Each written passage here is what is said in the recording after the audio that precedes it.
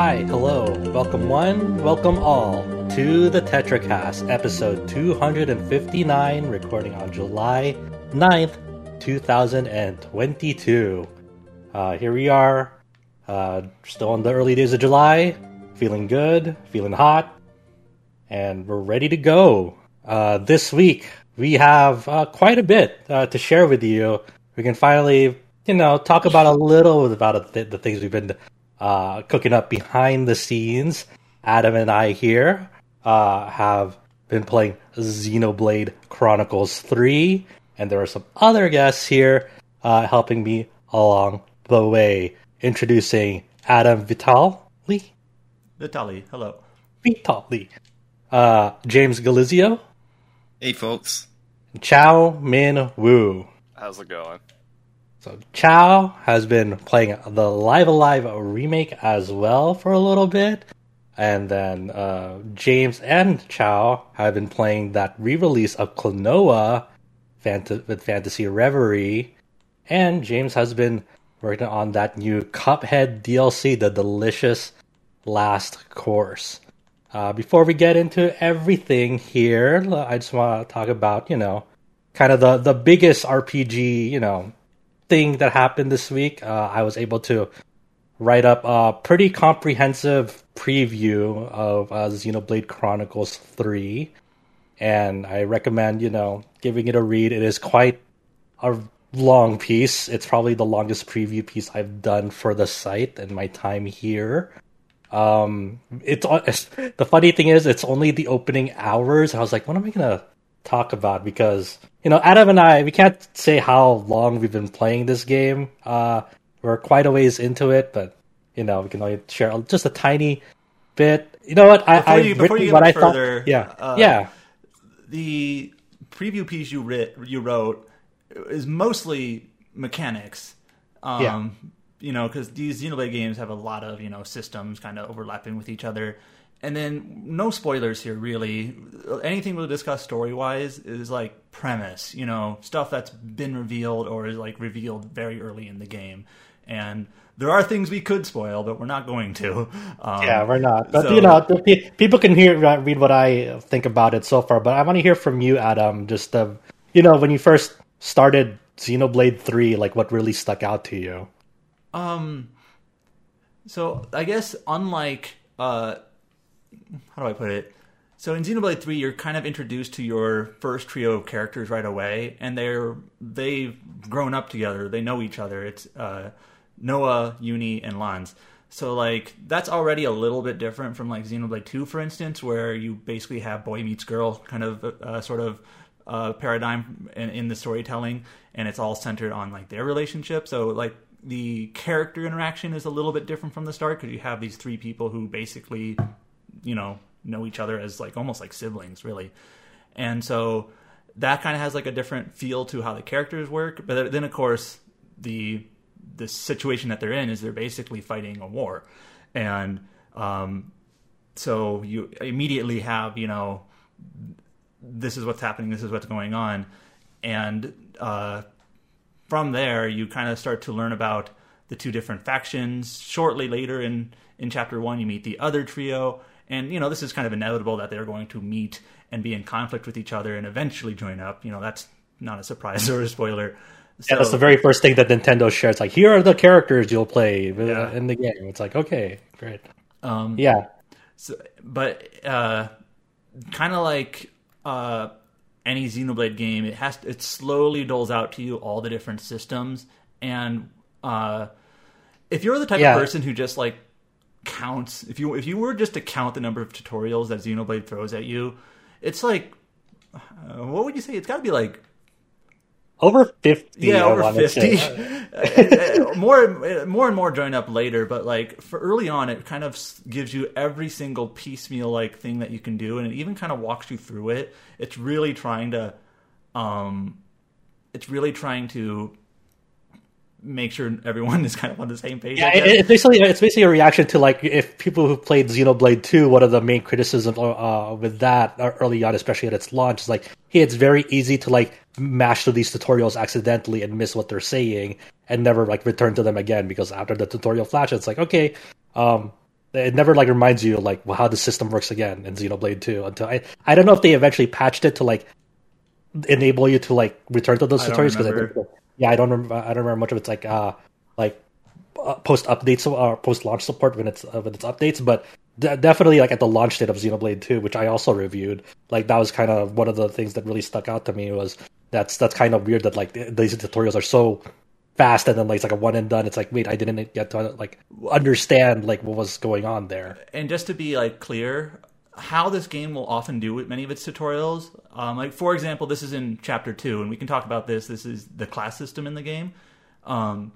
It'll actually like go into the menu and be like, now click classes. Now on this page you can see this. Click Noah. Have them change to this class. Click it, and it's like literally walking you through it, almost like a software tutorial or something. Yeah, it even like shows like this is how you equip an accessory. Like it's very like it's trying to make sure this is how you do it, and then every tutorial that like you come across is automatically stored into like the tips section in the option menu.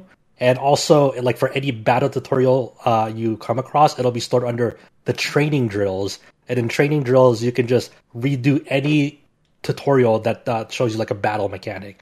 Just that, like you just go to like some like VR simulation type grid, like just closed off space, and then like just redo the tutorial just to make sure like, okay, this is how this system works. I understand it now, and you can redo it again and again. If you play the other Xenoblade games, nothing in this game is, I think, going to be too different than what you played before, or at least you'll be able to grasp it relatively quickly. But it's sort of just something to be aware of that, like, yes, in the first chapter of Xenoblade, which is basically what we can talk about, there are a lot of tutorials because it has to basically explain every single individual element of the combat, which is, if you've looked at the screenshots of it, there's quite a lot that you have to be looking at.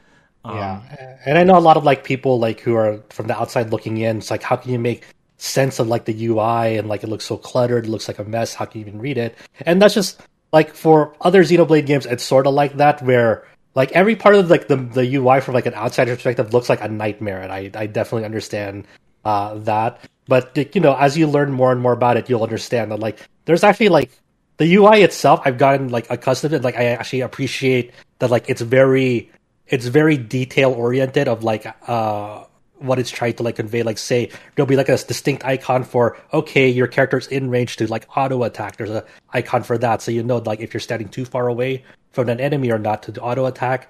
And then like for a lot of these Xenoblade games, there'll be skills that get bonuses or enhancements depending on your position relative to the enemy. So if you're in front, in the behind, or to the side, and then the game has another icon that will just tell you, it's like an arrow up above like your arts bar to the right, that just tells you like from the icon that you'll know right away where you are in relative to the enemy in terms of positioning. And that's really, really useful because like if you want to like go against like this smaller enemy that's like a fly or a wasp, and like it's hard to determine that aspect of it. Or those crab things where you can't tell which way they're facing. Yeah. Yeah. Otherwise, you mentioned this in your preview. The tone of the game is pretty different from... It kind of feels like almost like a mix between 1 and 2. And this is where I have to be a little careful not to describe like too much past what we can talk about. But Xenoblade 2 is very shonen, very hero's journey type of style. A lot, kind of like larger than life sort of, characters and interactions and things like that. Where this game, it's a little bit... I don't know if down to earth is the right word because you have like a big war going on, but it's not quite so shonen. I know that might not be the best way to describe it, but it's got a little bit of a different feel to it. Yeah. And it's also not so like, Xenoblade 1's opening is of course kind of very, you're in your home JRPG village until something, until tragedy hits, and then it's basically off on an adventure sort of deal. It's not quite that either because in this game all they know is war. So it's and that's been happening for as long as they have ever known. So it's definitely got a little bit of a different feel to it. Yeah, it's a very more somber tone in that aspect because like from the outside looking in, like as the player, like, man, this is really sad, and for them this is like, yeah, this is the way of life.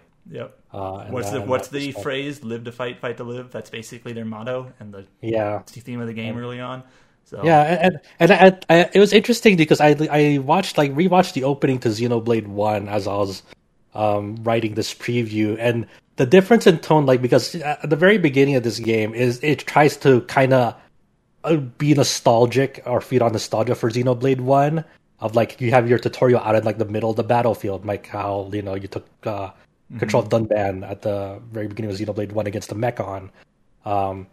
In this one, it's presented way less like, I don't know, like if I were to describe like the tone of like Xenoblade 1's opening, it's kind of like more like valiant or heroic in that aspect of like, oh, it's like it's the hero with the Monado going up against the Mechon. And this one, like, just from the get-go, like the opening cutscene, it's like, this is gruesome, this is grim, violent, this is grim. Like you understand right away with Noah narrating over it that like these people are fighting just to survive, and like literally, like, because once they killed anyone from the opposing force, like there's this red life energy that comes out of them, and like it's sucked up. Yeah, by, like, if you've I guess if you haven't been watching or any of the preview stuff or any of the the Nintendo Direct because you don't want to be spoiled at all, you're probably not listening to this. But the thing about this war is that these two factions, they literally need to kill each other. Like, they have to, or they die. So it's got a different tone to it than Xenoblade 1, where it's just you're defending against these ruthless, basically literally faceless attackers. So that makes it different, where like these people don't necessarily want to kill each other, like, but they have to. They literally have to, because you have to absorb the other faction's life to live. So yeah, kind of changes things when that's the case. So yeah.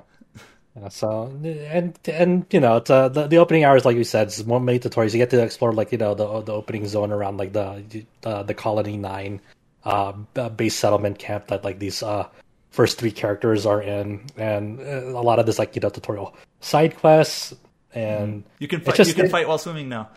Yeah, you can. It's a revelation, because I didn't know that was an early like holy shit, even though it's just a small thing. Really, it's just like it's such a big thing for Xenoblade. Yeah, because every Xenoblade, like if anyone's played any like prior Xenoblade, like they will remember like having to like, how do I get the attention of this like water creature to come towards me? Like I could like, and I'm out of range of like throwing a rock at it, which you can still do in this game.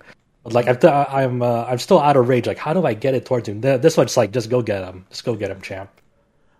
Yeah. I will say, in terms of the first chapter, after like the opening sequence, this is maybe putting it a little bit more harshly than I mean, but I was sort of like bored for a bit when exploring the first zone. Maybe it just kind of like felt sort of same old, and like, this feels like Xenoblade again. And you only have the 3 characters instead of the 6, so it kind of feels maybe a little bit like stripped down than what the game becomes.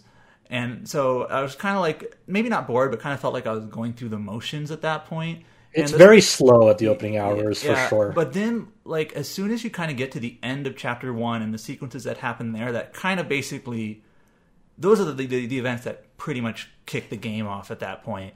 And that's when I was kind of like, okay, now I'm on board. Like, now I want to continue for sure. So maybe if other people, when they get a chance to play this game, that was my experience going in. Is like I wasn't like locked in until kind of the end of chapter 1, where you kind of have the typical sort of Xenoblade like big event that kind of happens that kicks things off. So yeah, I think that's something that we were talking about too early on, in terms of like just the environments that they present early on, like. Xenoblade 1 and Xenoblade 2 had like pretty strong starts when it came to opening hours for their environments. This one is a lot more, like as I put in my preview, like a very dour sort of tone to it, and because the nature of the story is very, it's not happy. It's very depressing from the outsider's perspective. Like, and their environments reflect that sort of tonality of just. War is hell, and the war isn't fought on like pretty fields or like bright environments, and that's not how you want to characterize the nature of this world as you're getting a look at it. So a lot of the opening hours and a lot of the environments in the opening hours are just like I was kind of, I don't know what I was expecting, but a lot of the staple thing for Xenoblade games usually is like, hey, a lot of the memorable environments in this game are usually in the first few hours, and that's definitely not the case in this game. Yeah, literally the first environment is a wasteland, so it's just kind of like, oh, it's a bunch of nothing. So that's just kind of how it is. Even if it makes sense, it's I remember Xenoblade 2, not the first zone, but I think the second zone is Uriah, which is like this really colorful blues and purples and reds with great music behind it. So that really stuck with me early on. But yeah, in Xenoblade 3, there are some good environments later that we can't talk about, but the early ones are kind of just like battlefields. So, speaking of music, I hope people like flutes when they get into this game, or you will learn to love flutes. Yep. Yeah, flutes are essential, story. Yeah, they're story relevant. Literally, the very first thing we saw of Xenoblade 3 ever was Noah and Mio playing flutes. So, in the very first trailer. So. Yeah, that's also on top of all this, the flutes are instruments held by Offseers in this game, and what that means is that the Noah and Mio are Offseers, and their duty to their armies is that when they come across a corpse, they send off the voices of the dead with their flutes. It's kind of like a passing on, sort of a peaceful. What's kind of funny is when they first showed this in the game, I was like, oh, so this is like sending in Final Fantasy X, and then they literally also call it sending. I'm like, oh, yeah. I mean, it makes sense why use the same term, but that's what it is. If you played Final Fantasy X, it's when people die in the war, they basically have these Offseers, play their flutes, play a melody that sends them to literally, I think I could say it's back to the queen of their nation. Yeah. So kind of like a heaven. Mm-hmm. Mm-hmm. And that's also something you'll be doing out of when you're exploring the field as well. You'll come across these corpses called husks in the game, and they have these distinct icons on the map, like a flute icon to show hey, there's a corpse here. And then you go over there, you play Noah, Mio, or both of them will play their flutes, and you gain affinity points for doing that. Just kind of a sentimental thing almost. It's you don't have to do it, but it's almost the right thing to do almost. To be honest, it kind of that mechanic kind of feels like just a small little micro game thing where just they had to put some stuff in the map other than just enemies to fight. So it's all right, there's going to be a few husks that you can send away to get some points. Yeah. So and there's also instances out on the field where there's two opposing sides fighting each other that you can just go over, and then it'll just pop and say, who do you want to side with? Early on you won't have a choice. But later on, you'll have a choice of do you want to side with this side or this side, and then you're not really picking a side based of I'm interested in supporting this side. You're basing it off on do I want experience or do I want a currency to out of this. You're really, I assume most people are just gonna be looking at the rewards on okay, I'm gonna side with this because I want this reward instead. So you're talking about the skirmishes, and so honestly when it comes to the game design as a whole, the skirmishes and the husks that you find across the map honestly don't really amount to much. They're you can almost forget about them, but they're just small little things that you can do on the map that you'll run into here and there. So honestly, you could probably describe this game and not even in pretty thoroughly without even touching on those two things at all because they're kind of minor. So. Mm-hmm. So something I didn't really touch upon in my preview, but I've been playing with English voices. I think you have been too, and I generally like the English voices a lot more than in Xenoblade 2. Yeah, it feels like it's better than Xenoblade 2. I'm not sure about 1. The thing is Xenoblade 1 obviously came out well later, in English. So when they were localizing it, the game was done in Japanese. Whereas 2 and 3 now obviously came out simultaneously. It kind of felt like, and this is just speculation on my part, that Xenoblade 2, maybe just the fact that it was coming out simultaneously and maybe came out just... It kind of felt like it came out hot, and maybe they just didn't have a whole lot of time to make sure the takes were done well or whatnot. And they maybe didn't do any sort of lip matching or anything like that. Where here it feels like they put a little bit more like thought into things like that. I mean, it feels like the takes are done better. It feels like there's better matching to lips, so it's not so jarring. Out of the main six, who do you which English voice do you enjoy the most? I like Mio. Mia? I like Mio and Noah, and I like all of them except it's kind of funny that Senna, even though they're all British voices, her voice is like sounds the most like Valley Girl, which I think is fine, but it's just kind of a little bit different than the rest. Yeah. Uni is fun. She kind of has like she's very, how do I want to put this? I like Uni's the most. She's my favorite out of like the main six. She's kind of sarcastic. She kind of she swears a lot. I mean, British swearing, so like arse. So she's kind of a bit of a potty mouth, but yeah, I do think overall it's better than 2. I never really like Rex had, I think, a good cadence. I think, but like anytime he had to like yell. Just kind of Rex just has that weird thing where like he got better as the game progressed, but early on it was like pretty rough. And then like, you have to get used to it. Pyra's English voice, I kind of felt like she was scoffing all the time. Like imagine like all like kind of just scoffing in every line, and it kind of just came weird to me. I imagine you, like in your head, it's kind of like, oh man, I have to go to a voice recording session again. Yeah. But yeah, it's. And we mentioned this in the preview too, or you did. Unlike Xenoblade 2, if you want to play in Japanese, you don't have to like go to the eShop and click the Japanese voice download or whatever. You can just switch it. So that's nice. So yeah, it's just all. Yeah, you don't need to download anything. It's already there. So I don't. It is a pretty chunky download. I didn't actually check like the exact file size on it, but it is. It took a bit for me to download it. Mm-hmm. So that's kind of like the cost you take. It's like, hey, you want both the tracks in there, voice tracks in there. Well, just we can be prepared for that. Can we talk about heroes? Yeah, we can talk about the hero mechanic. Specific heroes, but we can't talk about the identity of heroes. Yeah. But we can talk about the mechanic itself. So if you want to chime in on that, go for it. So this is one of those things that, like, when they first revealed that sometimes there's a 7th party member, I was sort of thinking, like, originally, like Final Fantasy 12-ish. Where Final Fantasy 12 you have 6 characters and sometimes a 7th, but it's only like 4 or 5 throughout the game at certain points. And that's what I was thinking, just like, oh, at certain points of the game, a 7th party member will join up. But that's not really the case. It's really literally, once you unlock this hero system, you will always have a 7th member with you, always. And this is pretty much like the carryover of the like the rare blade system from 2. In that, can we say how many there are? I don't remember. There's quite a lot. There's quite a lot. There's quite a chunk. There's more than 5.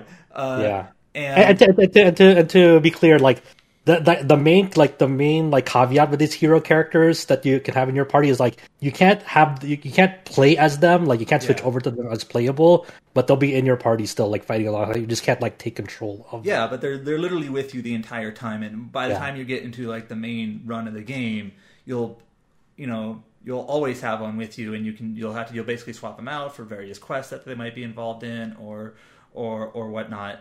And there's certain ones that are healers, certain ones that are attackers and whatnot. Some are more story relevant than others. Some are really just kind of like kind of like the blades in Xeno 2. Like they have like a little mini quest or whatnot that is voiced usually and whatnot, and then they join you, but that might be it. It is interesting that like some of them have like unique lines for like when you like revisit some places with them, like they'll like chime in and like have like actually like someone like sometimes a conversation with a party member because you're in that like certain place. Mm-hmm. Yep. So there's a little bit of just kind of unique dialogues there if you have certain heroes in certain places. They don't really participate in the story, so like it's not like if you have a hero on you. And then you like do the next story event. The story will pretty much kind of pretend they're not there usually. So it's more of just once you've done their like hero quest, they're with you as you're exploring and whatnot. But they won't show up in the cutscene usually, or if they do, they're just like a model in the background. But that's, I think it's a pretty smart kind of takeaway from the Blade system. There's no gacha, or element or anything like that. You'll always run into the same heroes in the same places and unlock. Well, there's actually like one mini RNG system where like but not related to the heroes. we can talk about this because it's like it's still within the guidelines, but like there's a certain point in chapter 2 where like you can like fire up this device. It's called a fabricator, and like you can like just put in like in-game money that you earn in game. It's all there's nothing, no real money element, just in-game money that like and then it'll pop out materials. And like sometimes the materials it may be like something used for quests or something like that. What I think this is, if you played Xenoblade, there's a lot of collectibles, like tons of collectible items. There's like hundreds and hundreds. So like in the first region, which is like the Wasteland region, there's collectibles you can get on the map. You literally run over them and you pick them up. That's similar to past Xenoblade games. But also on the map, there is this fabricator that you basically just spend money on it, and it spits out collectibles at you. And I'm pretty sure it's just like a kind of a randomized selection, like gift bag of collectibles you can get in the area. So basically, rather if you needed like, I needed some of these random collectibles you get in the Wasteland, rather than like running around and picking them up, you can just like, let me go to the fabricator and just like feed it money, and it'll spit some out at me, and maybe I'll get what I want. So that seems to be the utility of it. It's just like it's another option to get the collectible items that you can pick up. So rather than having to run around and pick them up. Now I will say there is a lot to this game we are not talking about. Yes, there's just a gigantic amount, and we could share it with you at a later point, but not right now. People who really like the Final Fantasy V's job system will really like this game. Yeah, that is basically what you're getting with this game. So, in terms of like game flexibility, Xenoblade 1 probably has the least because your characters pretty much have set roles. Like Shulk is your attacker, Dunban is usually a tank, Ricky's kind of a grab bag, and Melia does magic and all that. Xenoblade 2, you had flexibility because you could swap out your blades, and even though like you had like the defender and the healer and what I forget the terminology they use, but depending on the blade you used, you could kind of coordinate your party that way. Xenoblade 3 is similar in regards that it's very flexible, that any character can eventually be any class, and you can cross class. Even though Uni starts out as the healer, she can be an attacker. You can use attacker classes on her. I'm not at the point yet where I can min-max and like decide like who is actually the best suited for certain classes or whatnot, if there's any like real significance there. But in any case, there's a lot of flexibility in terms of how you want to do it. And as you and I are playing through the game, past where we can talk about here, we're actually been discussing like, I wonder this class here, like if you use this class in conjunction with this like ability, how well that'll work, or with this equipment. Yeah, it's kind of okay. This is weird, like the detail, but like the only thing that like kind of quote unquote affects like a person's like compatibility with a class is like when you hover over a class and you kind of get like some notes about them, they'll have like a grade rating on them. Like say, like Taion has like maybe a B rating for Noah's class sword fighter. What this means is like all that rating says is like how much class points they'll need to like rank them up. So like if they have a lower grade rating, that means it'll take longer for them to rank up with them. So like if Taion had like an S rating with sword fighter, he'd be able to breeze through those sword fighters levels fairly quickly. Unlike if it had a D rating without sword fighter, it would take quite a bit of battles to rank that up. But I wonder though, once it is ranked up, if the rating actually matters, like in terms of like their capability. Yeah, I'm not sure about that either. I haven't really. The thing is there's a lot of classes in the game, so even at the point where I'm at, well past what we can talk about, I'm always swapping them around to kind of have other characters learn other classes. Kind of like you would in a Final Fantasy V. You're always swapping classes around. The game does have a really nice auto build. So let's say you change Uni from a healer to an attacker. All of a sudden, her ability set and her equipment set doesn't match, but there's literally, you can press one button and the game will set it for you. Like, here are the best equipments and the best arts that we can set to her right now.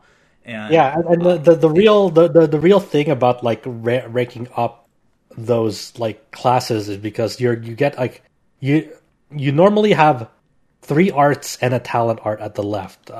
for your like your current equipped Oh, class. you're gonna get into the weeds here. Wait, you had a thought going. I don't want to get into it until you finish your thought. No, all I was going to say is that Uh-huh. it's pretty painless to switch classes because Okay. you can just press a button and then the game will automatically kind of like reset them up. That's all I was going to say. You're going to talk about there's like 4 skills. I'm gonna try like we're gonna try to like I'm gonna try to like simplify it as much as I can, but like it's kind of like almost vital to understanding like why do I want to do this in the game mainly, right? Because Why like class? exactly, and the main like reason for people who have been following like the trailers and info about this game, you'll kind of know that like Noah's side from Kevis and Mio's side from Agnes, obviously they're opposition at first, but the way that their arts work at first with your initial default classes is different. The Noah's side with Uni and Lance have their arts on a cooldown like Xenoblade 1. Mio's side with Taion and Senna have their arts like Xenoblade 2, where their arts fill up every time an auto attack hits.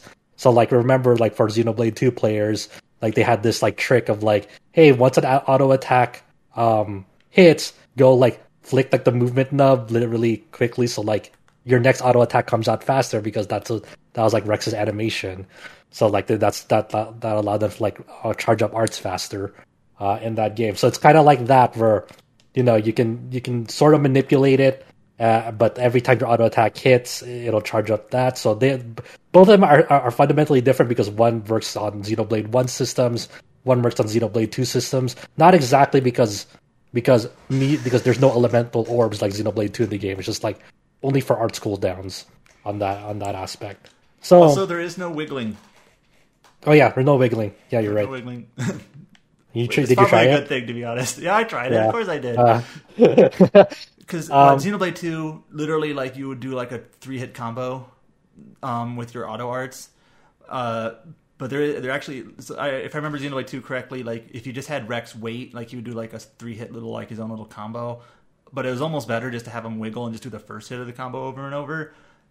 In this game, there's nothing like that. Your auto attack is literally just the same attack every time in sequence, and if you move, it's not going to make it come any faster. So, There's actually like a hidden stat for it of like auto attack intervals, Yep. like time between auto attacks. you can find equipment and whatnot, and even, or gems that are like reduces auto attack interval by 20% or whatever. So, yeah. So you're right. So the reason why you want to level up classes is because as you're ranking them up, they'll start getting things called master arts, and these are arts that like you can always equip on them no matter what skill they are. The only caveat is that it always has to be from the opposing side's classes. Yep. So like a character will always have a set of arts that work on cooldowns and a set of arts that work on auto attack cooldowns or auto attack attacks, charges.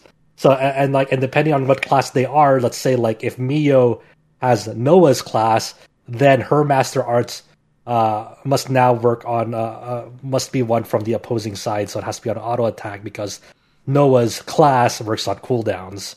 So it's basically just a character must always have our 3 arts, 3 of them on cooldowns, 3 of them on auto attack recharges. That's basically it. It seems more complex than it is, but it isn't. And then there's this whole system where like if it like as you have seen in screenshots when like 2 of them are lit up, like you can choose to like fire them both at the same time and they're both charged up to do a fusion art, and that basically allows you to execute like the primary skill with the added benefit of the master arts effect on it. And then it'll affect some other systems we can't talk about, but again, that's kind of the gist of the it. game will tutorialize all of this. Yes, the game will tutorialize all this step by step. I promise you, and you can redo the tutorials if it like if you There have been complete a few them. times I've actually gone back to the tutorials, like, wait, what was that? How did that work again? And it's nice to have. So it's and for people like me, I haven't really like manually changed everyone's outfit to like all look the same. I always let them rock the outfit of the class, no matter what. So like, there's a lot of like really fun like appearance changes for people and outfit changes that they can do when they equip a class, because like everyone has like sort of like their default like clothes that they always have with them. Like Noah always has like the undershirt, but when you equip a class, you also have like their outfits on you as well. Like they wear like the sword fighter has like the red jacket. So like if you have like for example, Uni, her normal outfit is like a green and black hoodie, and if you have anyone else as the healer, they'll also have the green and black hoodie. Yeah, you know. And some of them are like some of them really work really well with some of those outfits. Well, I actually realized that I don't think this is a spoiler. So they, at the very beginning of the game, they have like their like military uniform, which is different than like the uniform they pick up later, which is kind of like the main one they have in their like key art or whatever in the character art. You can actually put them in that military uniform again if you want. Yeah. Like if you want, like they will never wear that outfit because it's not a class outfit ever again normally, but you can put them back into it if you want. It's kind of fun. Anything else you want to mention for now for Xenoblade 3? There's a lot there's a lot we can't talk about. Well, we can definitely get more into it once we're allowed to talk about it. You know, we're gonna definitely. I know a lot of people don't want spoilers at all, and aren't listening to this if they if so. But I'm curious to see. I don't know. I feel like it's definitely a Xenoblade game. Like there's no doubt about that. But it is just the tonality of it and the style of it is a little bit different. So I'm kind of curious to see how people take to it. So yeah, in some ways, like Xenoblade 3 so far has been like it's kind of a natural evolution of not just 1 and 2, but there are definitely like some parts of like Xenoblade X that has made it into this game in like a really surprising way. Can we talk about info? That's kind of info. The info. What do you mean info? The info thing that you like eavesdrop on people and learn stuff. That's from Cross. Yeah. I mean, was that? Yeah. No, I don't know if it was in 2, but it's definitely in Cross. Yeah, we can talk about it's that. It's just a minor mechanic, but like sometimes you'll literally like have NPCs just like talking to each other, and they call it like info. That's why I called it that. Sorry if that's awkward, but that's what it's called. It's called info. And, like, you just say eavesdrop. Just say eavesdrop. That's what it is. And then like you like learn a thing, and then that sometimes affects quests and whatnot. And like it's like a minor mechanical thing, but hey, that was seen in Cross. So yeah. It's wild. It's wild. So yeah, it's not like anyone who's ever played a Xenoblade game before, they will see something of the, even if they only played one of them, they will see some aspects of it in here. It's like, oh, that's interesting that like that part of it is like in here in a really fun way. Okay, I think the last thing to touch on, I've seen a lot of people wondering this. Do I need to play Xenoblade 1 or Xenoblade 2 or both to play this? And I think this is kind of like based on what I know past what we can talk about. I don't think you have to play it. It's again one of those things where it's like you might get more out of it. But like in terms of like, is it absolutely required? No, it's definitely not the type of sequel where it's falling on like the same plot line, just like continuation. It's not that, but there are things in it that.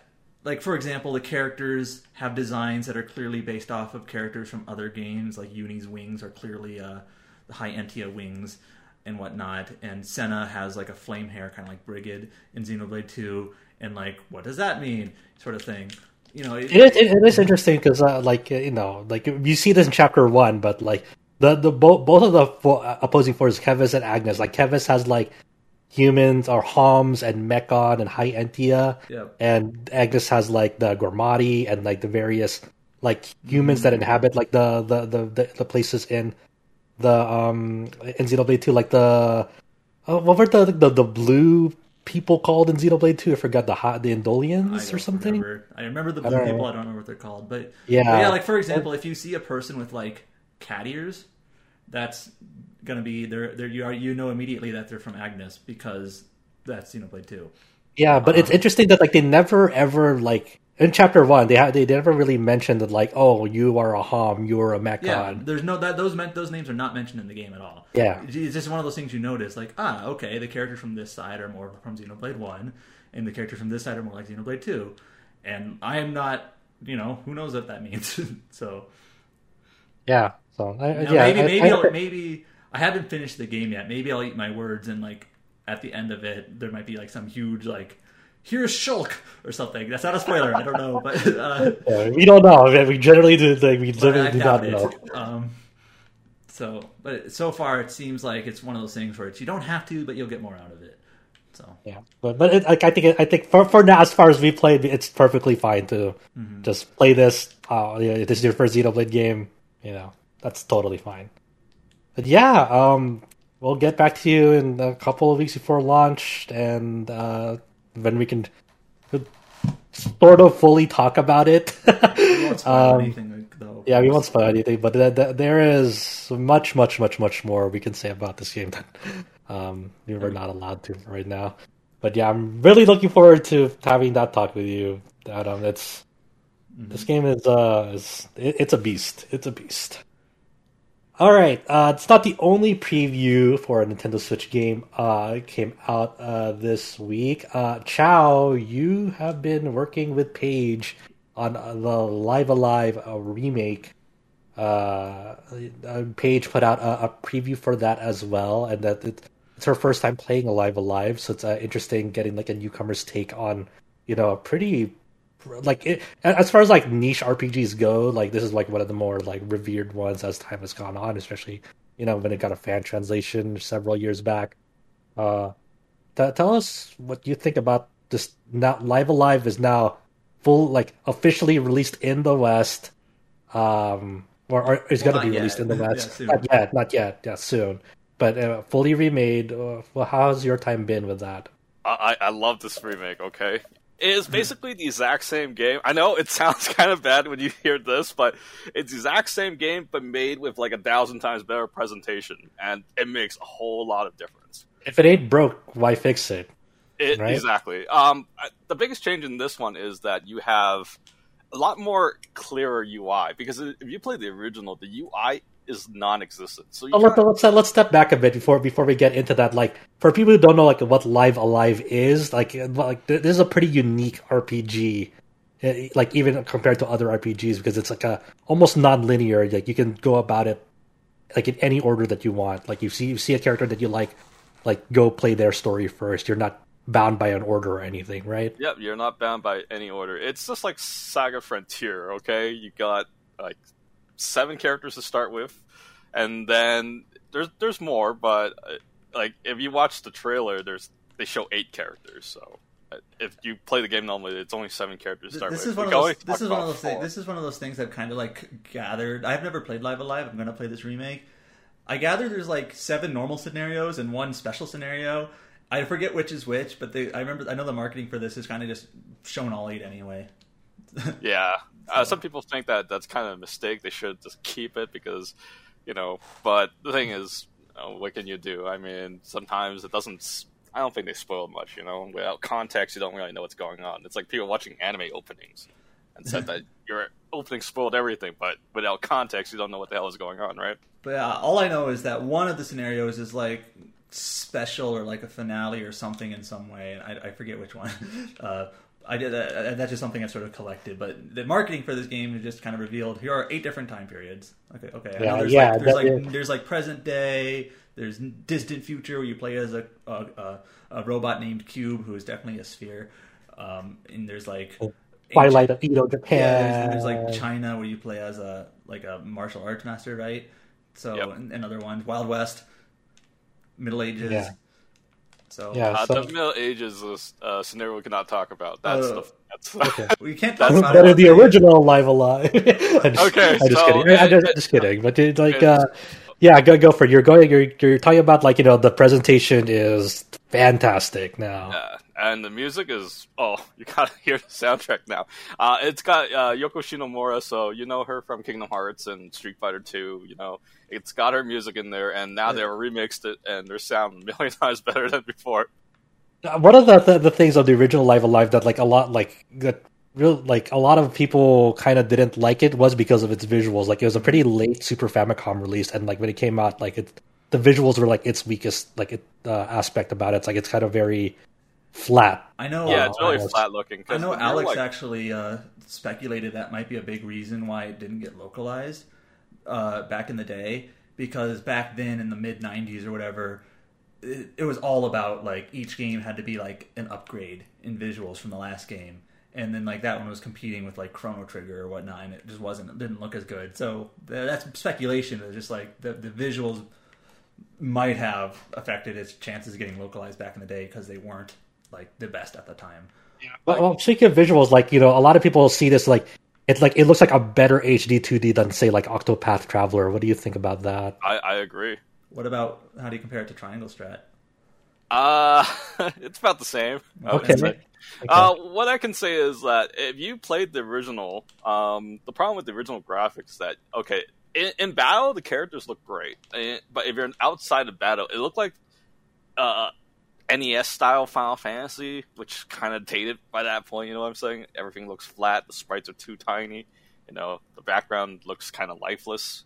That's kind of like the problem with the Super Nintendo version. Another problem with the Super Nintendo version is that it explains absolutely nothing. So when you go into battle, you don't know what any of your technique does. It's just, you just kind of use it, and you know afterwards. But now the UI is really clear in the remake, because now you know what this technique does, what it does, and what kind of properties it has. Like the menu, or will like Yeah, a little like tooltip or something that tells you. Yeah. Okay. It makes a whole lot of difference on battle, because in the original there is like no UI. You literally have to press it for the battle command to show up, and then you don't even know what the skill does.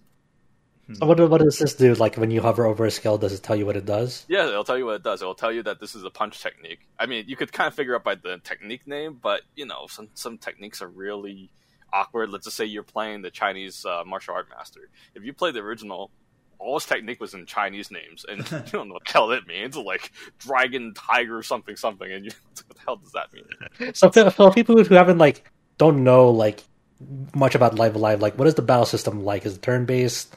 It is a weird kind of grid turn-based. You kind of move around, and you have like a charge bar in the bottom, and once the charge bar is fully filled up, then you can move. And you can move, you can do whatever. Well, how do you charge the charge bar? You just wait. Okay. It automatically charges. It's like an ATB bar. Okay. But it's like an ATB with a grid system. That's how I would explain it. And Right. Your technique attacks different spacing, like on the grid. So maybe some attacks 2x2 squares in front of you, or maybe it's like 5 square away. So you can kind of take advantage of your spacing to hit enemies without getting hit at all. Yeah. Like, for people who are coming to this page for the first time, are there any sort of tips or any advice you can tell them of hey, this is a pretty different RPG than what you've probably played before? Is there any starting or beginner tips that you have for them when they first go into this game? I think one of the things is, if you ever played the Imperial China thing, just focus on training one of the people. Don't train everybody. We'll tell you we'll tell you all the 4 scenarios we can talk about first, so that we don't go too far of ourselves. Okay. So we got Twilight of Edo, Japan. So in Twilight of Edo, Japan, you play as Oboromaru. He is trying to rescue, I think he's trying to rescue somebody, and then, what is it? How you get there is basically what makes the scenario unique. I mean, it's a very short scenario, but you can choose to kill everybody in the mansion, or you can choose to avoid combat and rescue the person you're hired to rescue. So you get a reward depending on what you do. There's no reward for doing in between. You can kill 10 of them and just trying to finish it. There's no reward for doing that. So that's All what or kind of nothing. make his reward. Yeah. Okay. And I don't know, maybe your choices kind of reflects upon you, but nobody likes to kill Root, because you had to kill even the innocent people that are not involved. Oh well. Then there is the distant future, where we heard Adam talked about a few minutes ago about Cube. You basically play a assistant robot that will go around and trying to meet the crew's commands. Oh yeah, this crew member needs help, and you need to find what they need help for. This scenario, I don't think it was that popular in the Super Nintendo version, because it was very how do I explain it? Because in the Super Nintendo version, there's no objective marker, so it's a lot kind of harder to figure out where to go because you just kind of talk to this guy and talk to this guy. You just kind of keep talking to random people. But now there's an objective marker. It kind of changes the whole scenario completely. Okay. Another thing that's different about his scenario is that he has no combat unless you engage in combat. So it's like imagine playing a scenario and it's like, oh, where's the combat in this? There is none unless you choose it. Okay. Like every scenario is like very, very different from one another. So like very different. Yeah. And we have the Imperio of China, which we talk about it. This is about playing this old martial art master who knows the Earth and Heart fighting style, and he's really old, so he wants to pass on to his successor, and that's kind of like objective. So he goes around looking in the town to find some disciples to train under him, so that his martial art doesn't die with his age, right? What's funny about his scenario is it's kind of like we're kind of like playing a video game version of Fist of Fury. If you ever watched that movie, the one with Bruce Lee or Jet Li, yeah, it's kind of like the exact same story structure. A master god trained a disciple, and there's a whole revenge arc. Yeah. And then the Wild West scenario is that you're this what is it? You're this cowboy guy. I don't know, the Sundown Kid. You're like a wanted criminal. You went to this town and you find out these guys are being oppressed by these bandits, and then you choose to help them. This scenario is kind of like watching a story of Seven Samurai. These guys can't help themselves, so they need someone to defend them. So it's probably like Magnificent 7 now. So this scenario is very short, but what you do is you kind of have to place traps to get rid of the the bandits, and depending on how you do it, it's kind of like how the battles will turn out. So those are the 4 scenarios you can cover. So is there anything that you want to talk about from each scenario that you're... Well, I'm interested, how do you feel about the localization of it? Because this is like the first time it's going to be like in English officially. Like you definitely played like the fan translation of the original. Like how do you like, did they update the script at all, or is it exactly the same? Like they took a lot of liberties, but I think these liberties for the better. There's a scenario that I can't talk about, and they have some really funny things that they say in there. There's even some meme dialogue that it's reference to other games too, but I can't talk about that scenario, so I can't really. Yeah, I think I remember, I forgot who tweeted this the other day. I'm sorry for forgetting the name, but someone did make a good point that like fan translations are like the be all end all of like getting a game known and recognized. Like there are still a lot of people who, like, when Live Alive previews went up, it's like, oh, what is this game? Like, just because like a game got a fan translation doesn't mean it's like, oh, it's well recognized or well known now. Like, why would you even officially release it when it has like a fan translation? Because it's like nothing will beat like a publisher or like actually marketing it and like to a wide audience, like letting them know like, hey, this type of game exists. This is what the game is about. Compared to like a small niche like fan translation project that may get some word of mouth, but it will never reach like that sort of like big audience that like they could just like show it in front of their face, like, hey, this is a game that exists. Like the fan translation fan base is like super tiny. Okay, yeah. You had to look at it from. It can feel or sound big at times because it is a big echo chamber. Yeah, I believe who said this was Chris Kohler, former Wired editor. What he said was, seeing a lot of Live Alive reactions today that amount to, I never even knew this existed, which shows you why, but there's a fan translation is no substitute for a game being officially released in terms of actually getting it out to the largest possible audience. And most people agree with this, but I saw some people say, like, are you saying fan translations are worthless? It's like, no, he's saying that there are a lot of people who will never pay attention to fan translations, and so, getting them out officially is going to be, how do I put this? Is if you want to, fan translation is kind of just reductive, just to say, oh, it's already been fan translated. There's no reason for Nintendo to release this or whatever. Nah, it's like a classic example is like one around the corner, like Trails to Zero finally coming out like officially in the West. Yeah, it's like, and a lot of that small community is like, but there's already a fan translation now that's been out for a while. Yeah, the diehard Kaseki nuts, I'll call, are gonna just like, we're like, oh, this game has been fan translated for years. Who cares? But there's gonna be a lot of people who are gonna play that for the first time. When it gets released, on platforms, on Switch, on PC, on PS4. So that's why when people were arguing, oh, why did they go back and start translating Zero and Azure? Well, this is why. It's like, yeah, I'm sure you don't care about those getting official localizations, but the fact of the matter is that there are many, many people that just will not play those games unless they have an official Western release. Yeah, granted, it's kind of interesting in that case that it's based off of a fan translation, which, it's not the first game to get an official release based off a fan translation. But yeah, there's being inaccessible to other platforms. Like, right. Not everyone's gonna have like a device that like is. I'm ready to go through the process of trying to implement this fan translation. People just want to buy this game on Switch on Nintendo eShop and play it. So. Yeah, they don't want to go to like, oh, I gotta go to DLL site, gotta go put like currency in my wallet for DLL site to get this to get the original Trails to Zero, a Japanese release to implement the patch. It's like just. Look, nothing will beat. Same thing with a couple of years ago now, like Trials of Mana. Yeah. Obviously, when it was fan translated, it never had the name Trials of Mana, but like, getting the official release is worth it. So yes, absolutely.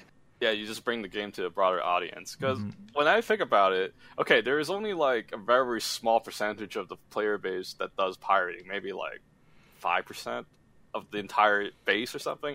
And you gotta take that audience and reduce that by maybe even half, because they would have to put down the work to put the patches, and nobody wants to go through that shit. So that's how niche the ROM translation community is.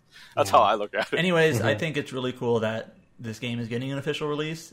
Yes. This is one of those games I had heard of, but just had never had the chance to play. So, hey, Nintendo's giving me a reason to play it in a way. Yeah, I love it. I really like Live Alive. I can't wait to replay it again. I've only played it maybe twice. I love the original, so I maybe I'm biased here, but I know. I think that's good. I think that's really good. That because going into this, like, you already love the original, but like if they fucked up compared to the original, you would notice right away. But they didn't fuck up. They just made the original even better. It's like this gives me hope that when Squaresoft wants to, or Square Enix wants to remake, further games into the future with this kind of structure, I'm all for it. I mean, they just take the base game and just make it in a better presentation. Yeah, I can. I think that's really valuable. That because it's great that you and Paige are, because you have something to compare it to. So if a diehard fan of it is really very satisfied with it, with the work that they've done, that's a good side, and also a good side from Paige's perspective. Someone who is completely new, who's detached from the legacy of this game, is going into it at a fresh perspective and is enjoying herself. That's fantastic. It's a win-win scenario. Yeah, Paige has said that she's really enjoying the game, and review's not out yet, but Paige had never heard of this game even before it released, and she thought it looked cool and wanted to play it, and she's really liking it. So even though this game is from 1995 or whatever, 94, she's really enjoying it. So, but anyways, they have the Dragon Quest HD 2D for the Dragon Quest 3 HD 2D stuff. On the way. I think they're probably using this game to test out something like that. I don't know. Yeah, it's really cool. I'm really looking forward to it. That's just around the corner, July 22nd for that game. I'm gonna pick it up day one, and I can't wait. Just hearing that they nailed it. It's like Live Alive is already pretty awesome in my eyes, and just to see hey, they basically left it untouched, but it just looks so good now. I'm yes, thank you. One last question. I've heard mixed things about the voice acting. I played it with Japanese voices. Yeah, that's the thing. I heard that the English voices, are just maybe not good overall. Maybe not terrible, just kind of mixed. But also I heard there's some accents that are kind of weird, probably LA-based voice actors doing a Chinese accent or something, and just kind of honestly, for a game like this, I would definitely not be against just turning voices off and pretending I'm playing it from the NES or the is there actually a toggle to turn voices off in there, Chow? Yeah, you could turn off the toggle for voice acting, but like I said, I played it with Japanese voice, and I thought they did a good job. But they use a lot of the same actors because you would hear was it Tomosaku Sugiya's voice in like 4 different scenarios playing 4 different characters. So they're like reused the same actors for a lot of scenarios, right? To be quite honest, voice acting in these like sprite-based games, even if they are HD 2D sprites, it's always kind of felt a little bit weird to me. Even in like Octopath Traveler or Triangle Strategy, just hearing voices coming out of sprites. Maybe I'm just old. Yeah, I feel you on that. I get that. So I'm definitely, if I hear a voice that is just like, I don't like this, I'm just going to turn it off and pretend I'm playing it, from 20 years ago or whatever. Well, like for me, like it's just going to be like, it's kind of like, does this have a text speed option, Chow? For this one, can you like make the text instantly appear? I think you can. I never set the settings, so I don't remember. Okay. I remember you could turn the voices off, but I didn't. Yeah, that's what I like doing. Like how I play sprite based is like usually like voices off and like have all the text appear all at once. Yeah, it's faster, more efficient. Oh, well, you can also skip the events completely. So I know. I want to read what they're saying. I like, I skim like I know, but now you can. I just read very fast. Somewhat related. I'm actually kind of like stupidly worried that like the eventual Tactics Ogre remake they're going to add voices and they're not going to be how like these characters sound in my head, and it's going to ruin it. That's not what Denim sounds like. It's not I think the skip feature is not a terrible idea because there's a lot of scenarios that you can replay to test the different outcomes, and you can test the different outcomes. Skipping them instantly without having to watch the long intro adds up, But could you imagine if they like re-release, say, like Chrono Trigger and then added voices? Everyone has like a different imagination of what like Marl will sound like or whatnot. Just like Chrono. Is it just me, or is Adam's voice kind of getting robotic? He got a little by Cube, I guess. No, he's fine now. But yeah, just tiny bit. But yeah, I was just gonna say, Chrono is a Final Fantasy 14 character. He just nods. Yeah, well, like Adam, what do you think of like Chrono Trigger gets an HD 2D remake, and the voice cast they use is like the European-based ones for Xenoblade games? I wouldn't mind it. Yeah, I mean, British Chrono. Sure. Well, Chrono doesn't talk anyway. Though, so. Oh yeah, that's true. Yeah, that's true. I mean, Dragon Quest, their character resembles. Well, at the very least, Frog has to be Vegeta. No, he speaks like Old English. Yeah, but have you seen the ending? He looks like Vegeta at the end. Yeah, in the DS version. Sure. He needs Vegeta's voice. But anyways, I was gonna say I don't think you should play it without the voice acting. I think the voice acting is very good. In Japanese? Well, I mean Japanese. Yeah. Well, maybe I think it adds a lot, so I don't think you should miss it out. But yeah, I know Paige was saying that the voice acting was kind of just sounded a little off to her. Mm-hmm. Well, I'm excited to get my hands on it, and thankfully, like if it's like anything like the original, it's like it's not that long of an RPG, so it's not like gonna take a long time. Yeah, it's all good. So that's cool. Yeah. Moving on. Thank you for that, Chow. Klonoa sees new life on modern platforms this week. I think Klonoa Fantasy Reverie has both Klonoa 1 and 2. Am I correct? Yes, that is correct. If I remember correctly, I'm not very familiar with Klonoa. It's like Klonoa 1 got a re-release on Nintendo Wii that was a little bit different, and like this version of 1 is based off the Wii version and not the original, something like that? Yes and no. Okay. It's very clearly using some of the models from the Wii version as a base, but the overall art style has been tweaked to be more in line with the PlayStation 1 original, though it's obviously not going to be one-to-one. Okay. Like, when you have such a massive difference in fidelity, it's really hard to kind of capture the same. Yeah, James and Chow, tell me about Klonoa. For people who don't know who Klonoa is, let them know who Klonoa is and what are these games. So Klonoa is a 2.5D platformer game. It's basically Namco's try at making their own mascot character, like Sega with Sonic and Nintendo with Mario. You play as Klonoa, who has he has a ring that can. What animal is Klonoa? Yes. What animal is Klonoa? I have no idea. I can say he looks like a cat, but he's also not a cat. I don't know what he is. Cat, rabbit, skunk thing. All right. Go. Okay, continue. Okay, but yeah. So in the first game, Konoha he hears a meteor crash or something. He wants to check it out with his friend Hu Pao, and Hu Pao becomes an object to power his ring, which shoots wind bullets. And with the wind bullets, you can catch enemies. You can use it to double jump. You can use it to throw it at things, and that's basically how the game works. What is it? Let's see. We could talk about the sequel as well, which is basically exactly the same game. I think that's not fair to Klonoa 2, because here's the funny thing.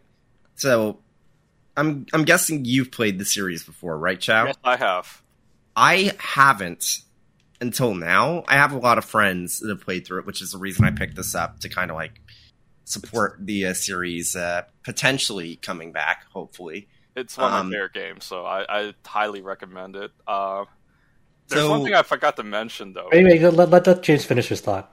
So it's like, you always hear people talk about Klonoa 1, because I think it was the one that sold better. Like, Klonoa 2 bombed so poorly, that's the reason why there's only been a Wii remake and nothing else in the last, 15 years. I think Klonoa 2 is way, way better in the first game, and it's wild that nobody really talks about that. But I also agree with that sentiment. But the reason why I said they're the same is just their gameplay hasn't changed much. That's what I meant. A friend of mine described Klonoa 2 as having shitty Sonic Friends energy. Is that true at all? Yeah, nothing. Yeah, kind of. Maybe. Yeah. So in 2, you joined with a priestess named Lolo, who powers your ring, and then there's a sidekick that doesn't do anything unless you play 2 players, and I don't have a friend to play with, so I'm sorry. But that's in Klonoa. But there's also one thing I forgot to mention in the Switch version for the first game, because the game, when it was remade on the Wii, they redubbed the game so that they got rid of the gibberish, and they redubbed it in English, or if you buy the Japanese version, it was redubbed in Japanese if you don't want to play in the gibberish language. They got rid of the gibberish language. I think the reason they got rid of it, or not the gibberish, the Japanese or the English dub of it, because they figured that nobody cared about it. So why bother? I don't know much about these games, but I'd like to play in gibberish. That's how I'd play it. Yeah, they had a gibberish. I'm just saying they got rid of the actual actual language. They dubbed it in English and they dubbed it in Japanese for the. But now they're back to gibberish. Yeah, so it's just the original PSX audio. Yeah, that's kind of cool, actually. To be honest, it's like playing Monster Hunter games with Monster Hunter language. Mm-hmm. Oh yeah, they got rid of that. I also think that the reason why they didn't want to redub the game is that in the second game, some of the VAs have passed away already, so they probably don't want to trying to go through negotiate that. Yeah. Okay. I mean, if the gibberish language is the more in line with the spirit of the series, then 100%. One of the most voted helpful reviews on Steam right now is just literally people posting the gibberish lyrics for an in-game song in 2. That's fantastic. Yep. We're stepping in, okay. So how have they been? How have they treated the re-release, with the quality of the port, the enhancements, and everything like that? I don't know which version you bought, James. I bought the Switch version. I bought the PC version. How's the frame rate? It kind of chugs sometimes, but not bad enough that you kind of get annoyed. It chugs on What's the cap on Switch? Does it reach 60 on Switch, or just a cap to 30 normally? It looks 60 to me, but it could be 30. My eyes are pretty bad. I can't tell you. Okay. But I see it chug where your gameplay's not going smooth. All of a sudden, it just kind of chugs a little bit. It happens in the intro. It happens in chaotic scenes when background changes rapidly, but not jarring to the point that you don't want to play, right? Okay, and how's the PC release, James? So the PC version of 1 is perfectly fine. I have absolutely 0 issues. 2, on the other hand, has some pretty terrible frame pacing. Uh-oh. So maybe that's the same thing, because what I'm mentioning is on 2. It's not in 1. Okay. So yeah, it's weird. I've seen some people say that even the PS5 version of 2 has frame pacing issues, and now I have a friend that says that either they haven't noticed it or it doesn't have it. One thing I did try was, so I played through 1 I was intending to play both of these on my Steam Deck. I ended up playing just a little bit of one on my Steam Deck because my Steam Deck came in this week, by the way. Just as a side note, I got the whole of the Steam Deck in my hands. Yep. But yeah, so I ended up playing most of the first game on desktop. I'm actually like choosing, not just because I want to play it on Steam Deck, but I'm choosing to play 2 on Steam Deck because it makes the frame pacing a bit better. Because Valve software 60 FPS cap is really, really good at cleaning up frame pacing issues. There's still some problems with Klonoa 2, but it is way better. It feels better running at 60 FPS on my Steam Deck than 144 FPS on my desktop because the frame pacing is that bad. Have the developers acknowledged this problem yet? No. It's only been out a day and a half, so they haven't really had much time. Yeah, hopefully they clean that up. But that's something I'd like to play. Like I only played, I think, a little bit of the first on PS1. I never got the Klonoa. This is also I mean, you have a Steam Deck, so you don't have to worry on that. Yeah. So I definitely want to pick it up and like support the series for more of those to come out. And there's one thing I want to say is I recommend turning off the tutorial. I think the most annoyingest thing they added in the remake or the port is that they added tutorials for everything. They treat you like an idiot now. It's like, oh, did you know you can press B to jump? Did you know you can use a wind bullet to catch enemies? When you play the original game, it explains you nothing, and you just figure it out. Well, actually, except for Polka telling you that you can double jump. That's about it. And there's definitely more than that, but whatever. Because I did watch some because I was curious like what the reception was for Klonoa 2 like generally, and I did watch a few YouTube videos, and no, like overly tutorialized was very much a problem with the original Klonoa 2. I don't know what you're talking about. I don't think so, man. I played like this one. I was like, I gotta turn off the tutorial. It was so annoying. It even pops up in the first game too. It's like everything you do. It's like tutorial is like here. It's like, do they treat people like idiot now? Imagine playing Super Mario and they tell you everything. It's like, did you know you can hold Y to run? Did you know you can press B to jump and it kills enemies? It's like, Can you imagine how annoying that is? Well, I want to try these out, and hopefully they're all fixed up. That's what I think. But yeah, hopefully it's doing well. I know like people are talking about like at some point in Steam, like it was like at the top sellers list or something like that, or was like at the front page. But hopefully these sell well enough for for new entries in the series. And I think a lot of people really really like have fond memories of Klonoa from their childhood, including Chao here. But I've heard it from a lot of other mutuals as well. This is just a small little note. It's kind of interesting that like if you want to play this game like on consoles and buy a physical version, it's only available in Europe. In the West, there's no physical version. In North America. So it's absolutely fucked up that they've released an Xbox version of this. There's an Xbox physical copy, but not in the one region in the world where Xbox actually is like super successful. I don't understand Bandai Namco most of the time, so when I hear that, I'm like, I've seen a few people importing from Europe because they just want the physical version. So. Yeah, don't even get me started on the apparent issues with regional pricing on Steam. It's like £50 or something like that. It's bad. Yeah, it's like like pretty much everyone I know from Europe that's bought the PC version has just bought it from like Green Man Gaming or Games Planet, because it's like not only is it like 15% off the US price, but the US price is already cheaper than the regional price that they'd have to pay. So it's like highway robbery. All right, is that all we have to say about for Klonoa for now? Let's move on. Okay, James, you've been working on the Cuphead DLC that's finally come out this week after it's been quite some time now since they announced this with Cuphead, The Delicious Last Course. I want to play this. I remember when Cuphead first came out, I beat the original in one sitting. It was a very intense, I think it was Saturday or Sunday morning, but I did beat it in one sitting. So I do intend to come back at some point and try to do a one sitting of The Delicious Last Course. How has that been? It was really good. Had a lot of fun. I beat it in 3 hours.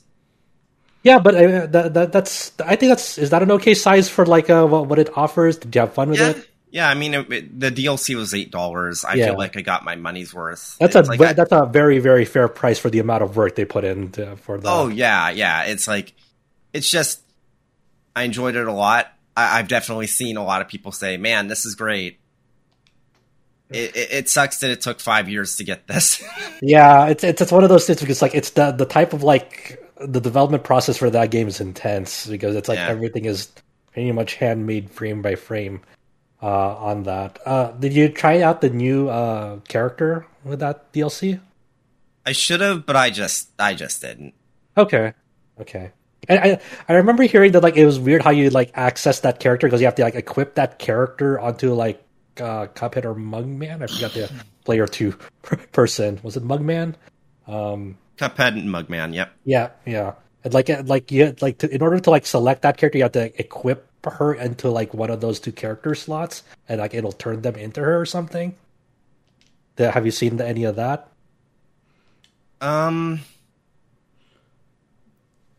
I'm sorry. Can you ask that again? So like when you for Cuphead and Mugman, like you can like equip like different like power ups to like modify their shots, right?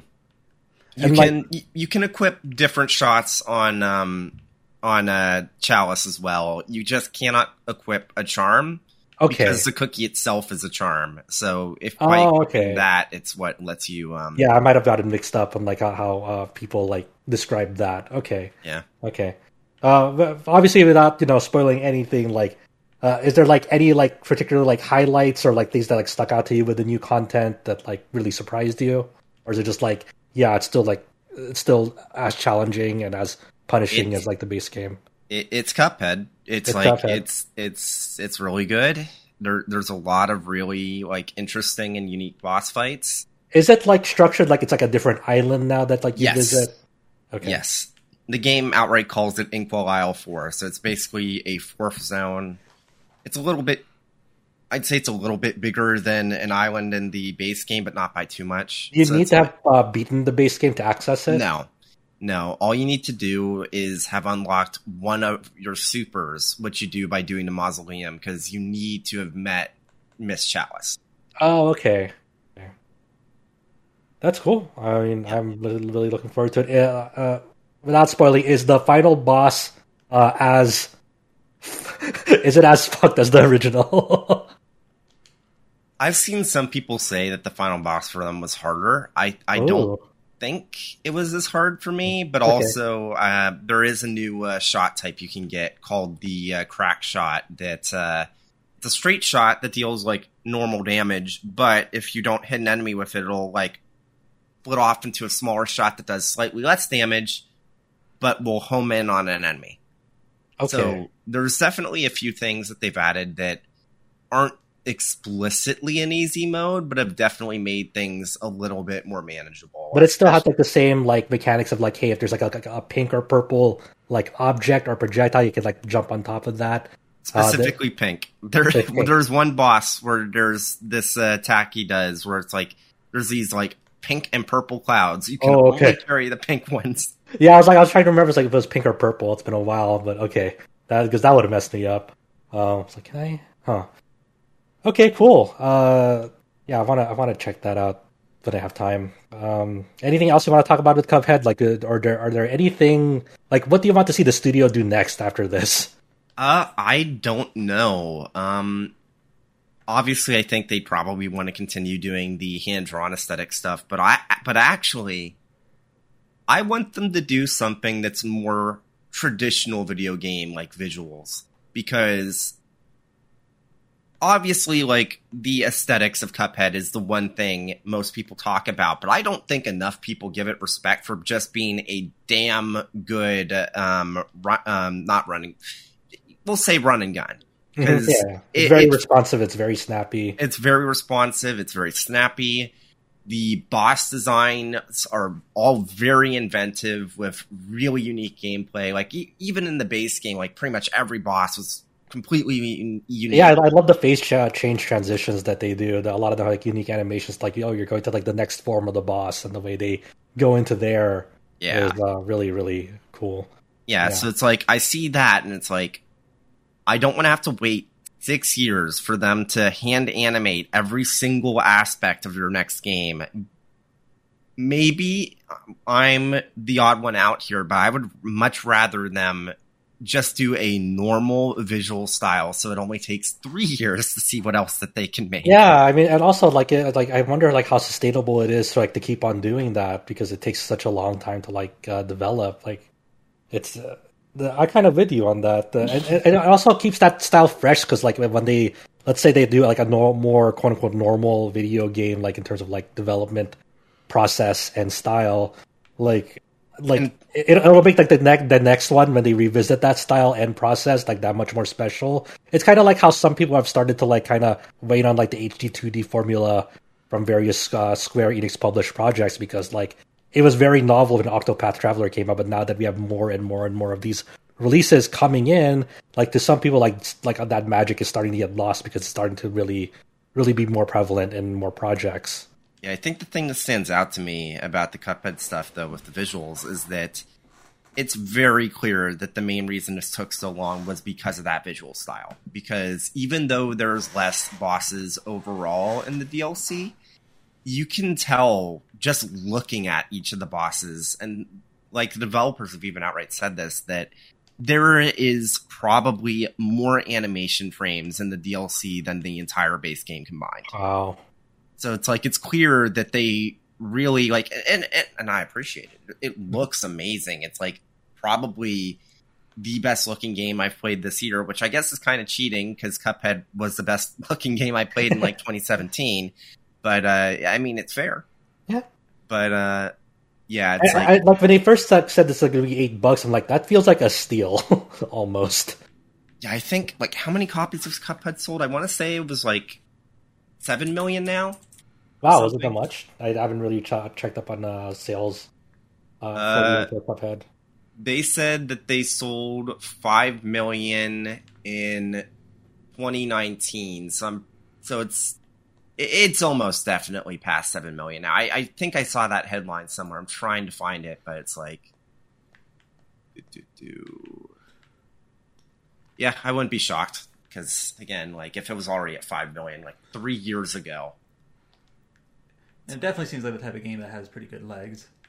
Yeah. Good word of mouth. Yep. All right, cool. That wraps up for what we've been playing this week. Adam and I continue to chug along in Xenoblade Chronicles 3. Chow with Live Alive remake. Both James and Chow on the Klonoa Fantasy Reverie re-releases. And James beating the Cuphead DLC. So we have preview pieces that I wrote for Xenoblade Chronicles 3 and Paige did for Live Alive. And now, for the news, if you thought there wasn't enough Square Enix related news last week, boy, do I have to tell you. The Square Enix, for some reason, will not let up on the news. They're like, we will monopolize the news for these 2 months, and no one will stop us.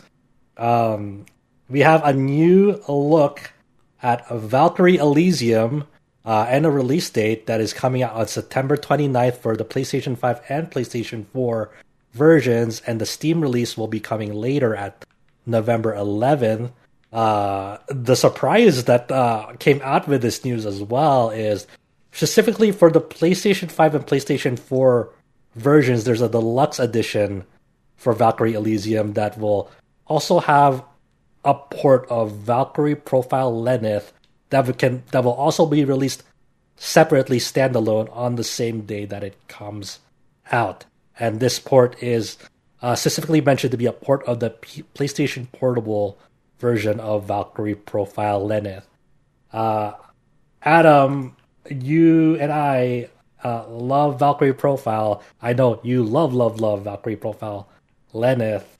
Tell us about the news here. Okay, so did you mention that the Steam version of Elysium is coming out in November? Yeah, November 11th, and that will not have Valkyrie Profile Lenneth. There's no Steam version of Valkyrie Profile Lenneth coming out. Yeah. So first of all, it's interesting, awkward maybe that like it's been a while since we've had a delayed Steam port, like, and you know, what was the last Square Enix game that had a delayed? Well, I guess like we have Octopath Traveler or Bravely Default, where they kind of have like these exclusive windows, and maybe even Triangle Strategy almost. Like I think we're like anticipating that. It hasn't been announced, but I feel it's like almost expected. To have like sort of like this sort of game that wasn't. Anyways, it's coming out in Steam in 2 months, which I found kind of awkward. Yeah, Valkyrie Profile, the original game. If you're not familiar, it's a PlayStation 1 game, and it came out on PSP later as Valkyrie. So the original game is called Valkyrie Profile. Then it got a sequel called Valkyrie Profile Silmeria, who was one of the Valkyries. Silmeria is one of the name of the Valkyries. And then they re-released the original called Valkyrie Profile Lenneth.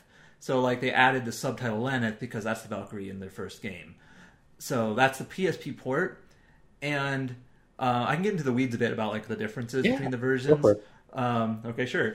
So the original Valkyrie Profile, it's kind of one of those interesting cases back in the day where it released in Japan, and then when it came to the West, not only was it localized, but it actually had like several like bug fixes and small tweaks here and there to like improve the game. And everyone agrees that it's pretty much a better version, the Western version, because of bug fixes, item sorting, or maybe not item sorting, but it had a couple of different changes to it made.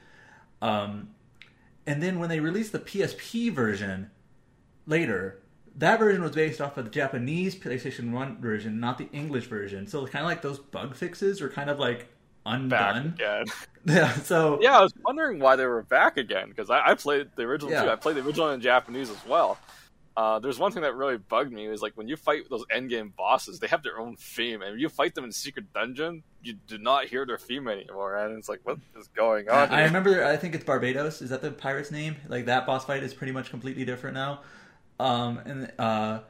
There's a few other things. I want to say there's item sorting in the PS1 version and not in the PSP version, or something like that. I might be misremembering, but like small things. But anyways, so the port that's coming is based off of the PSP version. The PSP version also had like a sort of a sprite filter on it where it looks a little bit smearier than the PlayStation 1 version. And I know some people based on that alone are like, this version is garbage. PSP version, slight smear, no way. But it seems like this port that was announced, which is coming to PlayStation 4 and PlayStation 5, it's based off the PSP version, they say so, but it doesn't seem to have the smear. So it seems like it's not just pure emulation. It seems like there were a few screenshots released for it. And some people have noted, like, hey, if this is the PSP version, but it doesn't have the smear, so that means it's actually like a port. Like, they actually developed a slight port of this for these platforms. It's not coming to Steam, which is a little bit interesting, and some people are wondering, like, doesn't Sony have like an emulator for like they had like the Castlevania PSP games that never got released anywhere off of PS4 and a few others like Patapon, I think. Obviously that's a Sony game, but like maybe people are wondering maybe they're using that Sony emulator, which is why it's not on Steam. I don't know. But yeah, there's also going to be like features like Rewind and Quick Save coming to this Lenneth re-release as well. Valkyrie Profile Lenneth, like 3 years ago, also got a mobile version, and I played a little bit of that version. I haven't beaten it. I actually probably will now. That version has the higher quality like character art. It's like high res character art. It's the same character art, but it's higher quality. And it has a few other functions like that one also has like a quick save and things.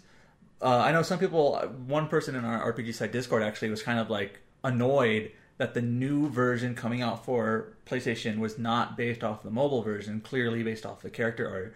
Like, so he's kind of annoyed that now the mobile version has the best character art and none of the other versions will have it, sort of thing.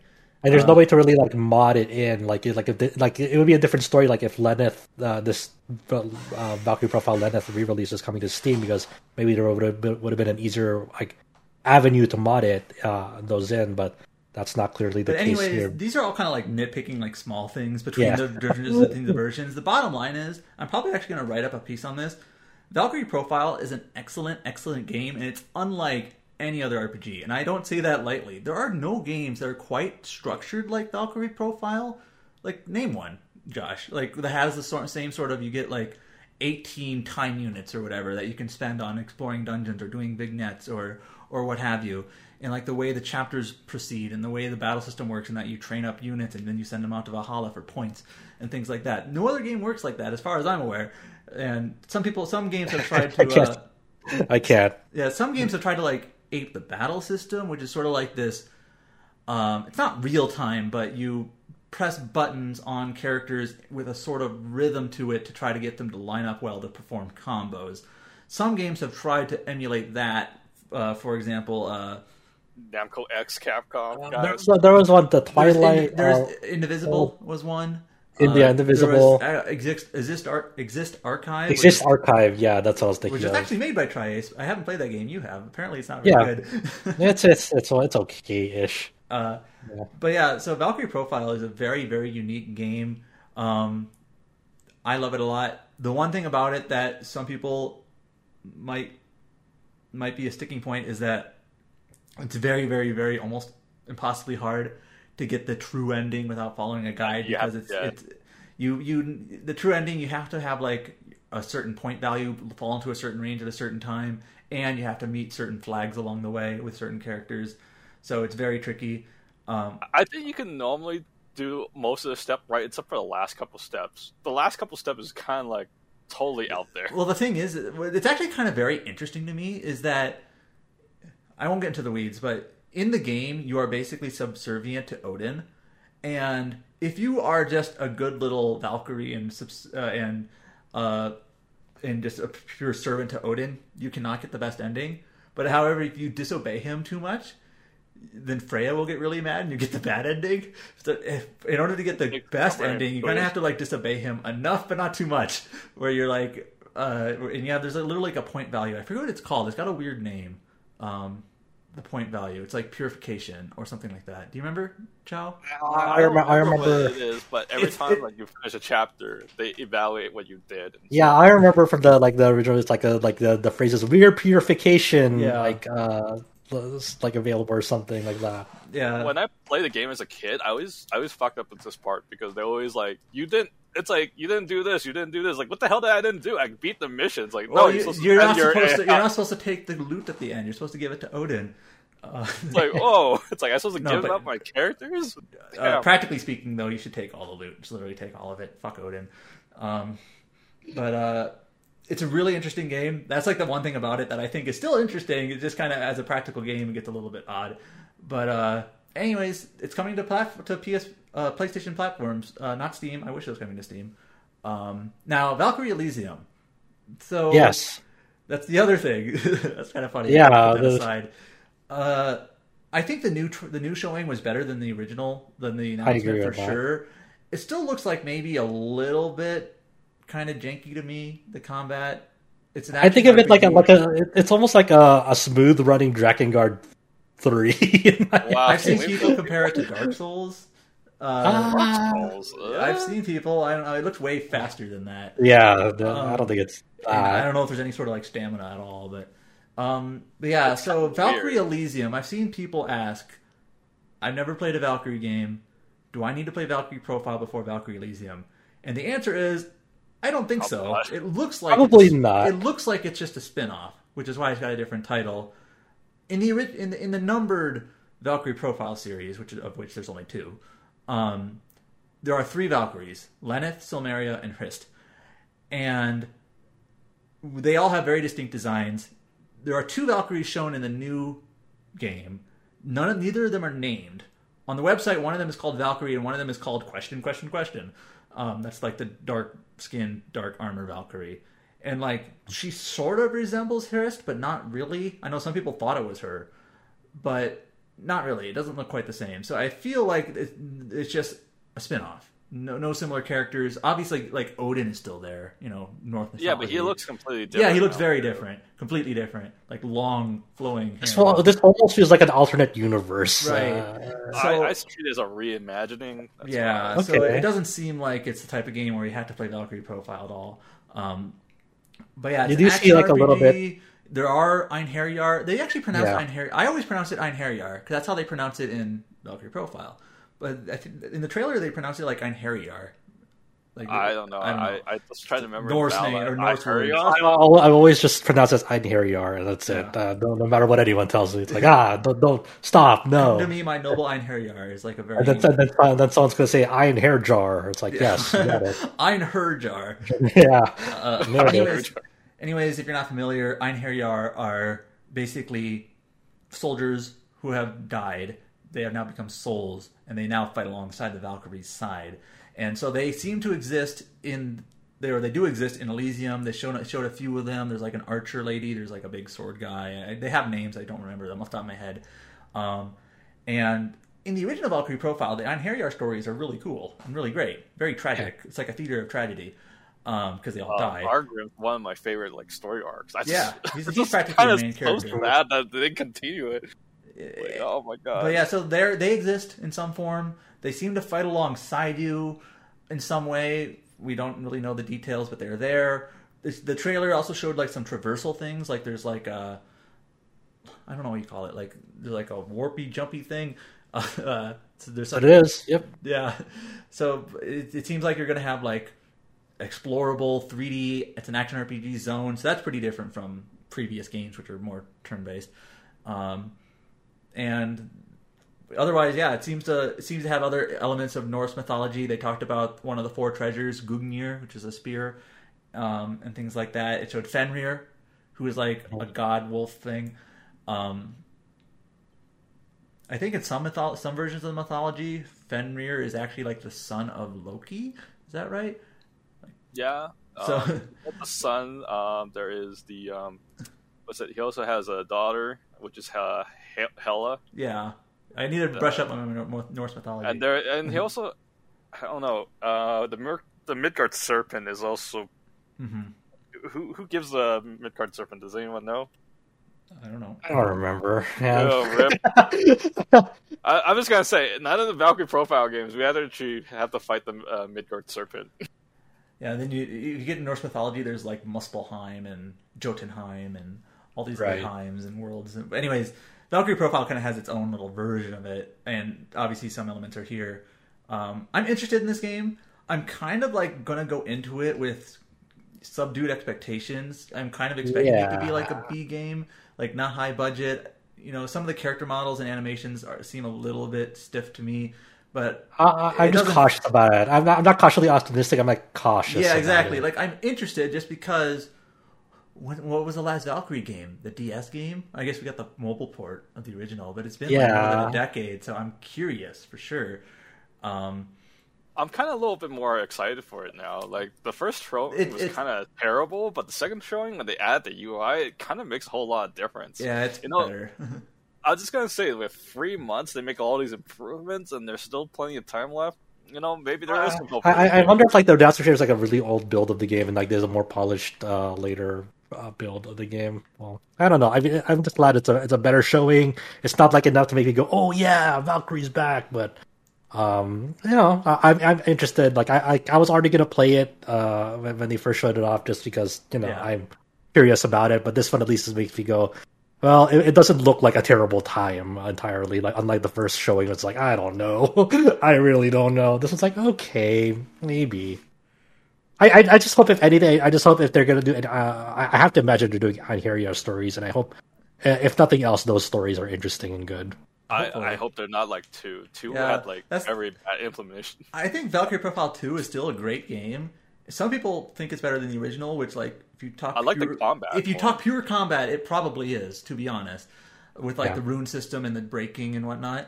But the fact that they turned Einherjar basically literally into weapons you find in the ground, that was really disappointing to me. Yeah, that was not good. So at least this one, it seems like the yeah, I see like they're actual characters. Yeah, they showed several of them, and so I'm eager for that. Yeah. So yeah, best of luck. Just late September. I guess while I'm watching my friend play Kuro no Kiseki 2, I'll be playing this. I'm waiting for the Steam version. Maybe if time allows, maybe like I don't know, I'll go play through the console version and review that. Maybe who knows. We'll see. And, I don't know exactly what my calendar looks like after Xenoblade Chronicles 3 when it comes to games. That's just my focus for right now.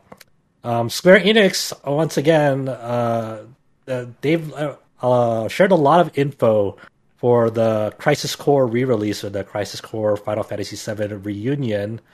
The detailed, they kind of sort of recapped what we knew about like its initial announcement, like showing off like the actual character renders for Zack, Angeal, Genesis, and showing like it'll have a revamped combat system.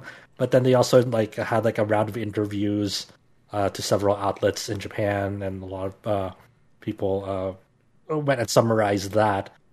Just tell us a bit about what Square Enix had to say about Crisis Core this week, Adam. So they put up like a blog post on the public blog that kind of described some of the game. Some of it was a recap of the debut trailer and whatnot, but the rest of it was kind of explaining other elements of the game that have been tweaked since. So let me pull it up here. So yeah, it introduces the main characters, which is basically Zack, Angeal, Sephiroth, Aerith, and Genesis, Gact. And then the visual updates. But like in terms of the gameplay, and this is the thing where some people are wondering, is this more of a remake? Because not only was it like a visual facelift, but they're also tweaking the combat as well. It's like, well, if they're tweaking the visuals and they're tweaking the combat, how far do you have to go for it to be a remake? Yeah. Before we go into that, like I just want to mention, like for Battle specifically, like they mentioned in the interviews, and I was just getting to this.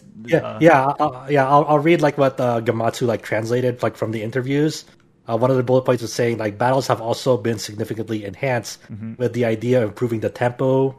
Zack's attacks can now be connected in combos, and magic and abilities can now be selected via shortcuts.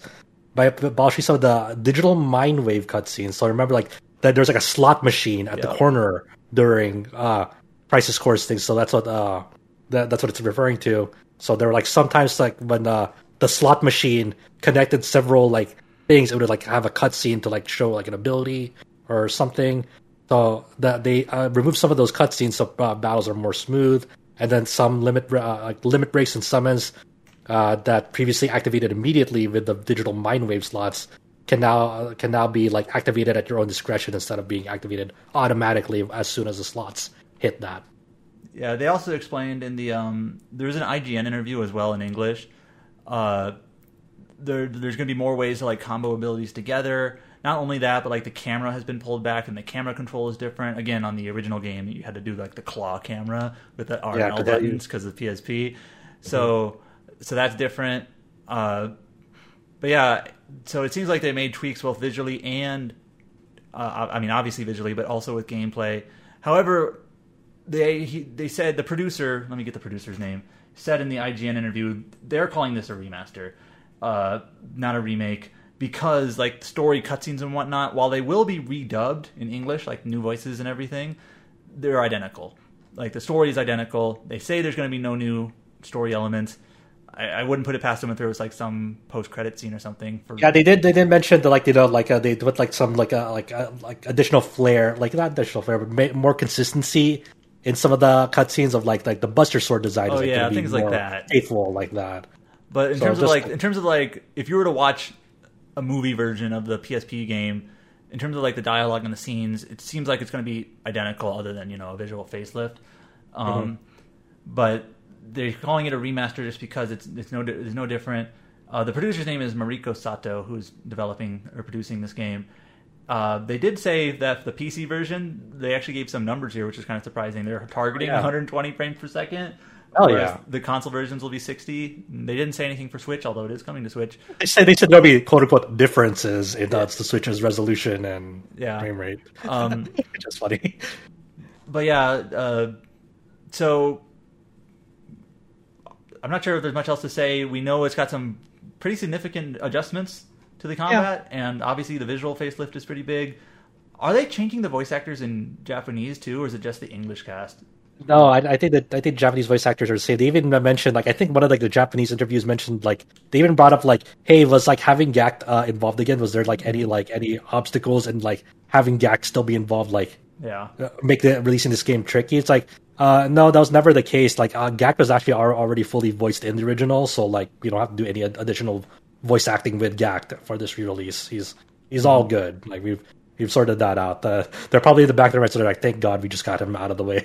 we were already done with him. We don't need to call him in for more. Yeah, because Gackt is a big like celebrity in Japan, so it would be a substantial amount of money to get him involved again with the re-release if you had to do new lines or anything.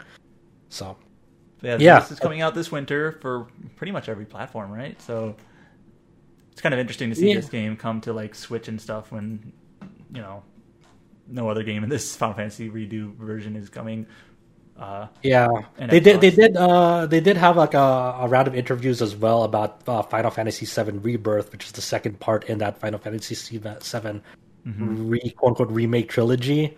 Some of the key things they mentioned is like the reason for the delay in announcing Rebirth was because they weren't sure whether it was going to be a 2-part work or trilogy, and also they wanted to reassure people that like they're not cutting out any locations from the original in like the new trilogy of FF7 games. Like there might be like some reorganization, but they specifically mentioned that they're not cutting out any location from the original in them, which is interesting. Because we thought I was originally led to believe, I don't know about others, but like I thought there'd be a more slimmer version of them because of the scope of them. Yeah, and I thought they were gonna let go of some of the more like optional areas, but I guess not. So, but like, I wonder if like in one of these upcoming games, will you be able to go to like Wutai and Hole or not? So, kind of a side area on the original, and they also said, they put it on PlayStation 5 only, mainly for the solid state drive. Yeah. So, in the original game in Final Fantasy VII Remake, you got plenty of those like crawl spaces, which are not so sneaky, like loading screens, basically. So I wonder, the second game seems to be a little bit more. Have they said it explicitly that it's going to be more open? Or I don't think. I think it's more of an assumption, but I mean, I'd have to imagine like if it's going to be like more open areas. I mean, in the trailer, you even outright see like a kind of compass thing on the top, so it's like even if they haven't outright said it's going to be more open, they've basically all but said it. So. So we'll see how that comes together. One of the bullet points here from Gamatsu about the interview recap is as for whether if the game will be open world or not, this will be announced with the next information release. Cool. So there you go. So a little bit more info on the upcoming Final Fantasy Crisis Core and Rebirth there. We got a new finally. Official confirmation and release date trailer in the West. Oh, actually, I don't know if this is in the West or not, but at least we got Western confirmation that the DioField Chronicle will also be coming to the West on September 22nd. They released a release date trailer in Japanese. I don't know if that was ever came out. Let me explain. This is sort of awkward. Yeah. I've actually been kind of like confused about this. It's not like a big deal. I'm kind of wondering just why. So last weekend, Square Enix had like some YouTube Japanese show. It wasn't like a Square Enix stream. It was some just Japanese show that they were featured on. Introduced that DioField is being released on September 22nd for all platforms, and they released like information on like the special editions in Japan and whatnot. And at the time, I was like, "Oh, okay, so we'll probably get a press release next week in English." It's a holiday weekend in the West. I assume it's just gonna be a few days. They still haven't sent anything, but. The merch account for Square Enix's Western like branches tweeted, "Hey, we got a collector's edition for DioField. You can buy it on our store. It's like $170. You get like a whole ass board game." That's really fucking cool. That collector's edition looks bomber. Actually, for that board game. And while I haven't said go ahead. Isn't it like $170 for that collector's edition of the board game? Yep. It's like. That's all it's a lot, but hey, Labyrinth of Galeria's limited edition also comes with a board game, but it's only $90. Oh damn! There we go, the shade. But the merch account tweeted this, but like they haven't uploaded the trailer in English. They haven't tweeted about it. The official English DioField Twitter account hasn't tweeted since March when it was announced. They haven't put anything up on their blog post. They haven't put anything up on their press site. However, do you think they remember that English Twitter exists for the game? Maybe not. So, I wonder if that's what's his name? The social media guy, is it Sunil? Like, someone needs to just remind him, like, hey, is this your account? You should probably tweet something on it. But go DM him or something. Anyways, they did go to the Steam page and update the date on that to September 22nd, and they have a little post there that describes some bonus early purchase stuff, like you get weapons and early access and whatnot. It's just kind of very loosey-goosey in terms of how they like confirm the English date. There's still no English trailer. Whatever. So yes, the date is not really in question. It's the fact that they just kind of have it like, they just kind of almost like snuck it under the door or something. Like, here it is. Oh yeah, I forgot to mention, like, both Valkyrie Elysium and DioField Chronicle, do their deluxe editions have early access to them? Yeah. Okay. You get 3 days early access. Yeah. I think Stranger of Paradise was the same, right? I think so. I think it was like for the console version, but the PC version, they didn't have that. Yeah. But a weird thing. But yeah, coming out on September 22nd for all platforms. There's not a whole lot of other like English media on it because they haven't released any. The website has a fair bit of details on like the characters or whatnot that has been there since it was announced. I'm interested in this game just because it is kind of like something new and different. Yes. So it looks, the new trailer, the Japanese trailer you just posted, looks a bit better than the like just kind of like visual fidelity than the first trailer they put out. It still got a little bit of like this sort of diorama-ish style to it, which I kind of like. A little bit of a stylized kind of like board game piece aesthetic to it. But I'm curious about this just because it is. I think you and me are pretty much gonna like get and play every Square Enix release outside of like FF14 stuff. But like pretty much like all the new releases coming from there, it's like, yeah, we'll try it out. We'll give it a shot. Yep. So that's shaping up, September 22nd. If anyone out there, if you want a birthday gift, it's my birthday, just say it. Spike Chunsoft has released another round of info for the upcoming Made in Abyss Binary Star Falling into Darkness game, which is coming out on September 2nd. They have a new trailer up, just, giving a rundown and overview of like the two game modes. One is like following the anime story with Rico, and the other one was with a new create a character original mode. So it's not like a lot of new info. It's just like kind of letting people see like here's the actual gameplay loop of the game. So you have like a preparation phase of like before you go raid, you can like stock up on items, supplies, and then appraise relics that you find in there. They also showed off some of the more gruesome aspects of like people who know Made in Abyss. The further down in the abyss you go, there'll be like heavier curse effects going to your character. So like at some point in that trailer, the created character's face looked really fucked up and not great. You mean bleeding out of your eyeballs isn't a normal thing? Yeah, I know, it's weird. There's also like the several like survival like gauges like physical strength, fullness, and stamina. Making sure that like you're always like in tip-top shape, and if you're not, then bad things can happen to you.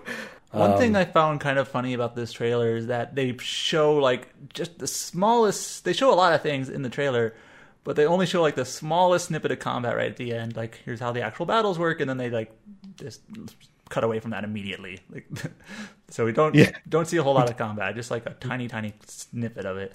So it's too violent. Well, the thing is like the original anime is not like really an action anime. No, like, it's not like showing. There are action sequences. There's some, but it's like so. I wonder how much like combat plays a role, or is it more like survival-ish mechanics? So they call it an action RPG. So, but we'll see. So the second season of the anime premiered a few days ago. It was really good. I can't wait to see more of it with new episodes. So yeah. This is coming just right in time as the anime has come back for streaming and all of that. Releasing in September, right? Yep. September 2nd, I believe. Yeah, and the anime will still be going on. I think it's like a 12 or 13 episodes, I think. Yeah. So good timing. Unlike when the Kill la Kill fighting game came out like 5 or 6 years after the show aired or something like that. It's like I don't know. This is the best time. Okay. Then we also have news of Koromon coming to the Nintendo Switch on July 21st. The Steam version came out earlier this year. This is kind of Which one is this? Is this the Pokemon like game, right? Yeah, it's Pokemon basically. I don't remember like what's this one's gimmick. But yeah, but it's not like the MMO. It's No, just it's like not. okay, just making sure. So yeah, people who are looking forward to that. It's only going to be just a few more weeks.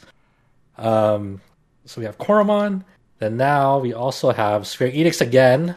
Square Enix and Luminous Productions have delayed Forspoken again back to January 24, 2023. And that is missing its delayed date of October 11th. So this game, when it was initially announced, it was initially launching on May 24th, but then they pushed it back to October 11 in March. And now we got news that this is really, really weirdly worded from Square Enix and Luminous Productions, because Forspoken is being delayed, quote, as a result of ongoing discussions with key partners. We have made the strategic decision to move the launch date of Forspoken back to January 24th, 2023. End quote. So it's not like technical issues. It's more like they have like a discussion with partners. Is that what you're saying? Yeah, it's more like we have a really, really crowded rest of the year. Like you see all those Square Enix games coming out for the rest of the year, and also I think they're also kind of afraid of like God of War releasing as well. And now that's been dated like November 9th, I want to say. So like it's kind of I think Forspoken is sort of being treated as like a pseudo PlayStation 5, platform game, even if it's blockbuster. not. So they probably just didn't want God of War and Forspoken releasing within weeks of each other. Yeah. I think they should have done something like that with the Final Fantasy VII remake. I mean, considering it was released at the same time as Cyberpunk. Yeah, that was near that too. You're right.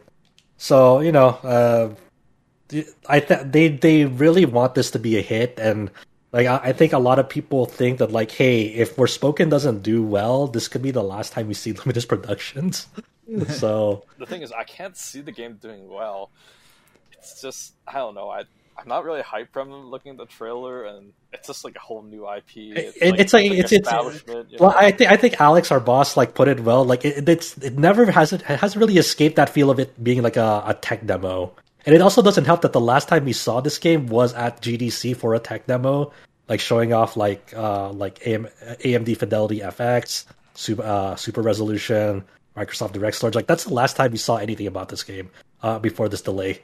So just like, okay. I believe that anything that uses the Crystal tools or the Luminous engine is cursed. It also doesn't help that like the price point of this game, more and more AAA games are moving to that $70 price point. But a lot of PC users, when they see the $70 price point on Steam, they're like, I can just wait to get this on a sale. Yeah, basically when I see the Final Fantasy VII remake. All my friends like, I'm so excited to pick it up. See the price tag's like, I'll wait. Yeah, I got like the FF7 remake on Steam like at like $40 on like Green Man Gaming because it was on sale there. And like, okay, that seems okay to me. But like, yeah, I don't like.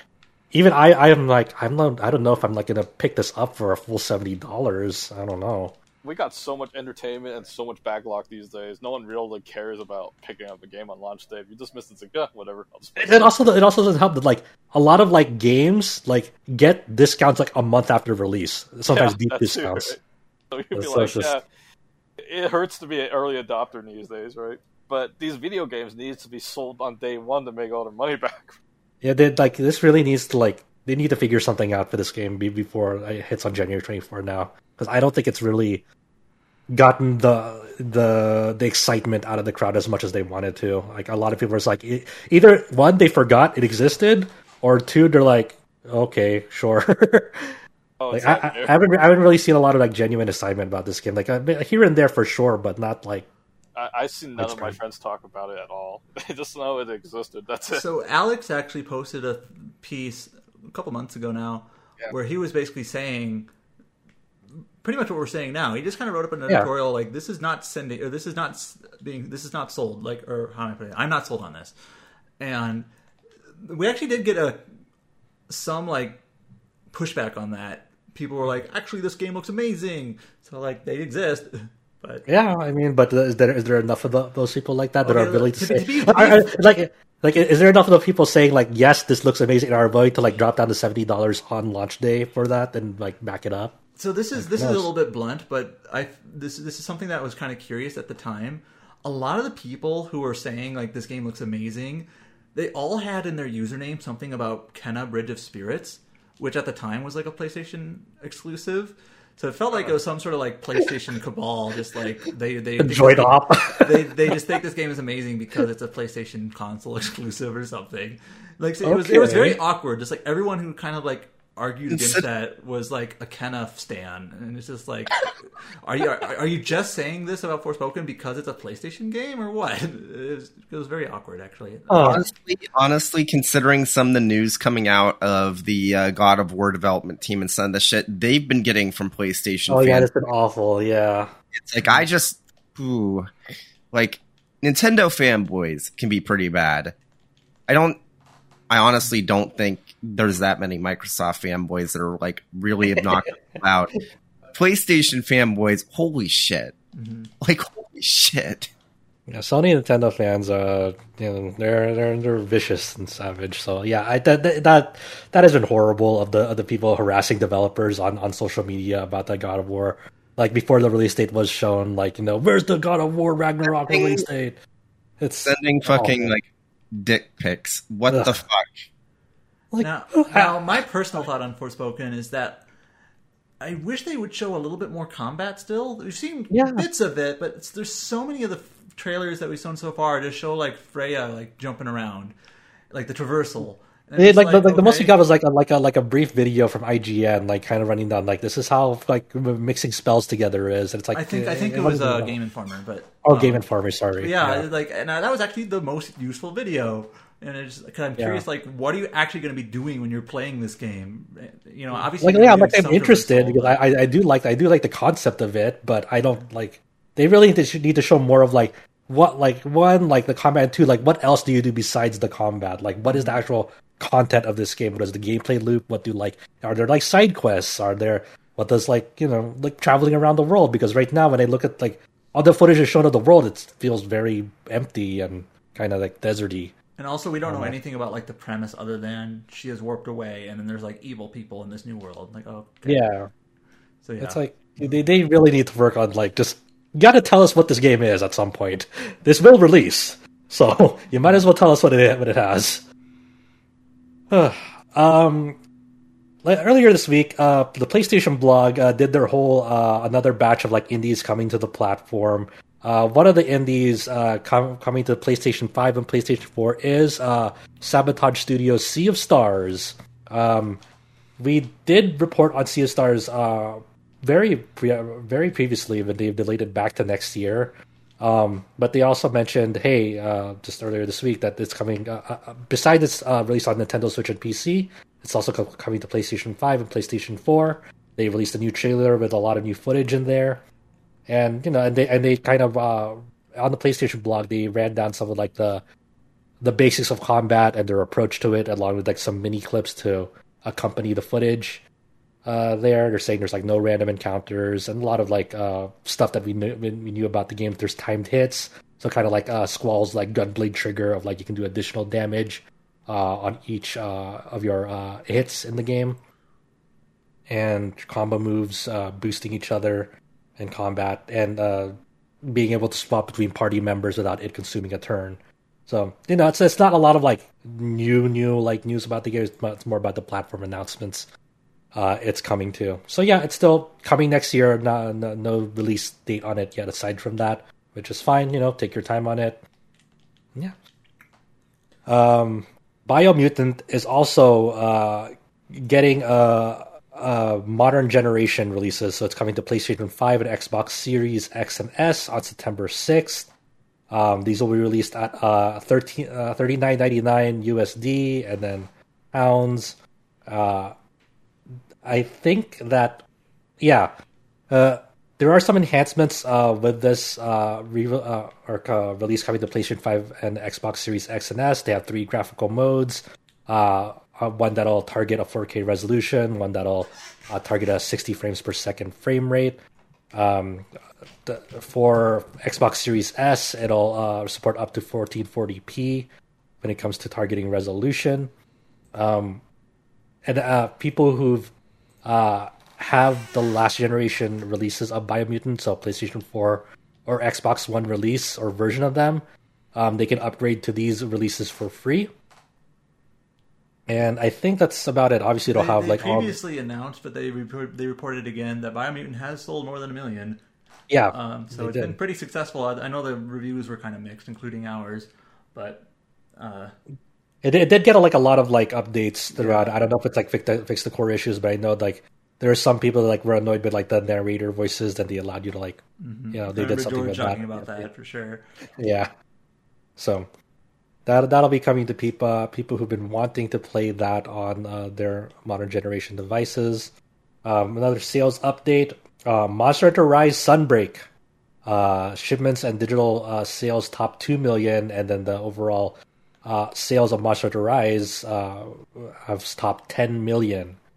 That's quite a bit for the Rise release here. James, is that good? Is that good for Capcom? Is 10 million for Rise and 2 million for Sunbreak good on its first weekend? Well, yes. I have to remind myself that this game is not on Xbox or PlayStation. Yep. So.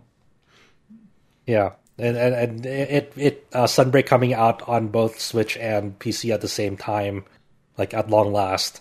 Mm-hmm. It's kind of weird to think, but Sunbreak is the first simultaneous release between those platforms. Yep. For that, so that's good to see. The Monster Hunter series continues to grow and grow and grow. A lot of people seem to be having a blast with Sunbreak, having a lot of time experimenting with new weapons and their current weapons and seeing how they switch up their playstyle. So yeah, this is I'm very curious to see what they're gonna do next. I imagine they're gonna make some sort of successor to World, with a World 2 or something like that. So I'm whatever the Monster Hunter team has up cooking, I'm looking forward to it. Of course, we still have the free title updates coming to Sunbreak in the coming months too. So Monster Hunter Galaxy. That's right. Good on them. Good on them. Those are good, strong initial sales for Sunbreak. To top it off, this episode, I just decided, hey, we should have a fun VN corner because there have been some cool visual novel announcements that were announced at Anime Expo 2022. Oh yeah. So I figured let's highlight some of them here.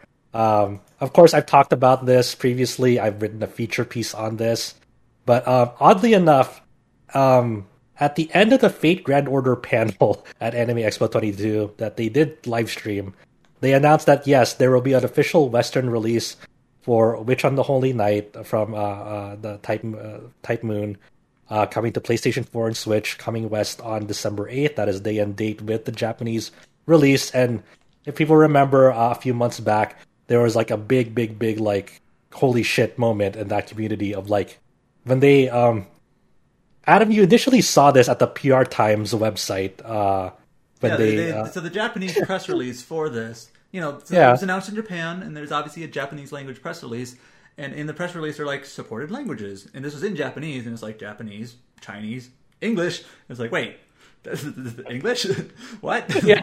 And then you told me, I was is that a typo? They're fucking with me. That's a typo right there. So basically, the Japanese press release was saying what languages it supported, and English was on there. So even though it didn't get an English press release, the Japanese one said it supported English. So yeah, now we got the official English, actual Western confirmation. Yeah. So it's not just going to be. Really cool. So it's not just English on the Japanese version. It's actually getting an English version.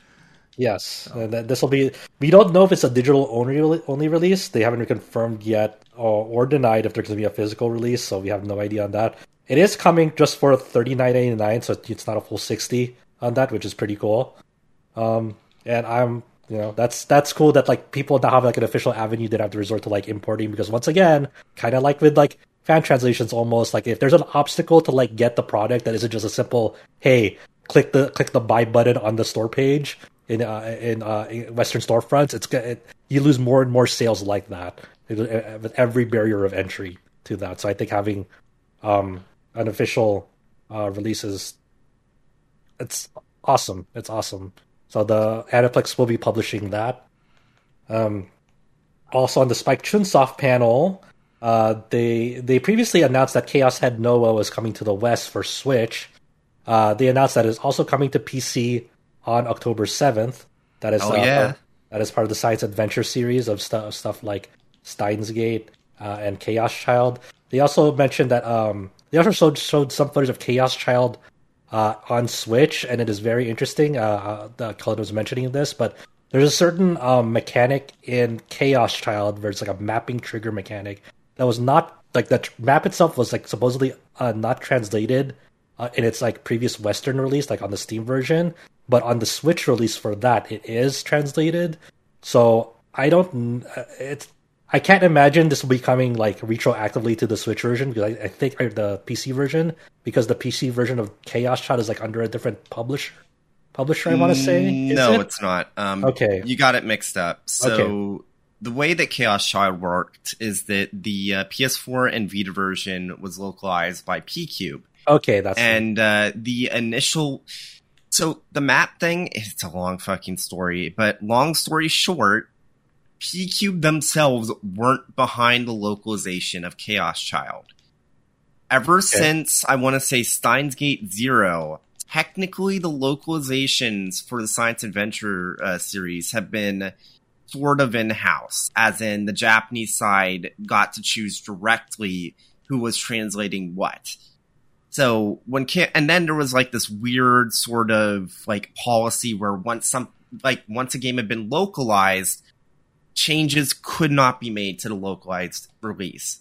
Okay. So when P-Cube got the stuff back for Chaos Child to publish it, they mentioned, hey, we need this map translated because there's one route in Chaos Child and you need to do all the other routes to see the true ending that has you basically go to this map that's kind of in the background of pretty much every other route in this one room and use it along with these clues to try and map out and figure out, okay, what's going on. It's only in one route, but it's really important. And if you don't know Japanese, it's basically impossible to do it without looking up a guide. And this is an officially localized game that's had physical releases on PlayStation 4 and Vita. Yeah, that's brutal. Oof. Yeah. They were okay with that? It's like... Yeah, and like, so the PC and, the PC version was released by Spike Chunsoft as pretty much every other Science Adventure release since Steins Gate Zero has been. Did the PC release of Chaos Child have that translated map, or was it like added through fan fixes? It was added through fan fixes. Okay. Yeah, because Spike Chunsoft wanted to fix it, but they weren't able to. But yeah, that's all I wanted to say. Okay. Yeah, thank you for the correction. That is a very warped scenario there. Yeah. Thankfully, they got it sorted out with the Switch release for Chaos Child incoming. So yeah, and then Chaos Head Noah once again PC via Steam on October 7th. So Science Adventure fans gathering to Steam with their Steam decks. And they as the final announcement in Spike Chunsoft, they announced that Anonymous Code, which is the latest installment to the Science Adventure series, coming to Japan fairly soon, like in a few months.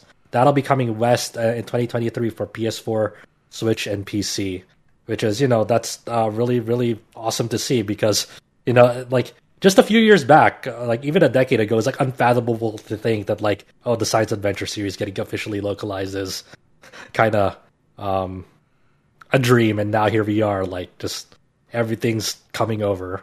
I still can't believe that Anonymous Code's finally fucking released. Yeah. Real. It's like, I feel like I've been hearing about that game for like 7-8 years, some shit like that. It's like ridiculous. Even I who have never played a game in the series, I remember hearing about that like 5 years ago, and I thought it was already out. Yeah, same. Yeah, no. But I think has been like on and off in development hell, so hopefully it's awesome. It looks really, really cool. It has like a very distinct look to it. I think the one really interesting thing about the Anonymous Code announcement is that, so you know him, Josh, but you know Andrew Hodgson, Breathing Steiner, right? Yeah. So he did the original fan translation for Steins Gate and was brought over for the official release of Steins Gate on console and then PC. So the official localization is based off the fan well, I think he might have relocalized most of it, but it's based off his work. For a long time, he wanted to continue working on the series. He wasn't able to do it with Steins Gate Zero or Chaos Child because of, again, that internal policy from, I think it was a Catacalwa thing. And I can't say too much, but I do know that there were other games that he was very close to being able to localize before Catacalwa basically pulled the rug out from under everyone involved. It's really fascinating that, so this is officially being localized and published by Spike Chunsoft. Andrew is now a P-Cube employee, but before that, he got brought on the contract. He is the one that's doing the localization for Anonymous Code. That is quite the situation. Yeah. Huh. I wonder how that even works. That's that contract must be so weirdly worded. Yeah, I mean, I assume that P-Cube's going to be publishing the game in the UK, so it's like, whatever. I'm sure there's like no bad blood between them. Yeah. But it's still very interesting, like, that trail of events where it's like, God. But yeah, you know what? Good on him, you know? I assume just like a lot of employers, they probably have to like disclose conflicts of interest sort of thing. Yeah. And as long as he's disclosed this, that he is translating it and whatnot, and, you know, as long as they're okay with it, you know, so. Just making sure there's, like, no obstacles and, like, no like, weird hidden stipulations of... Yeah. So it's just... Yeah, it's just very cool because it's like, I know that he's been a very, very big fan of the series for a long time. He's a very accomplished translator. Like, yeah, it's great to see him, like, it's great to see this game finally releasing, and it's also great to see that he's getting another chance to do translation work for the series. I'm sure it'll be great, and I'm very excited to see how the final product is. I doubt it'll live up to all the hype, considering how long the wait has been, but I hope it does. I mean, I don't have, like, super high expectations for it. I just want, like, a fun science adventure story. Yeah. So, I mean, I'm not expecting it to be, like, the second coming of Christ or something, but... Yeah, I mean, we already got Chaos Child, and nobody really expected another, like, science adventure game to hit as hard as Steins Gate, but it would be nice if we get something that's... I like Steins Gate Zero more than most people. I feel like I'd be fine if it was as good as Steins Gate Zero, with maybe just a little bit less plot holes. That'd be nice. Obviously, the real final boss here is When's Occultic 9 coming to the West. Still has to finish the patch for all the versions of Occultic 9 that have already released. Wait, there's been multiple versions? I thought there was like just the one release, the PS4 release, and I think it came to Switch. I don't know. I don't remember. It was also on Vita.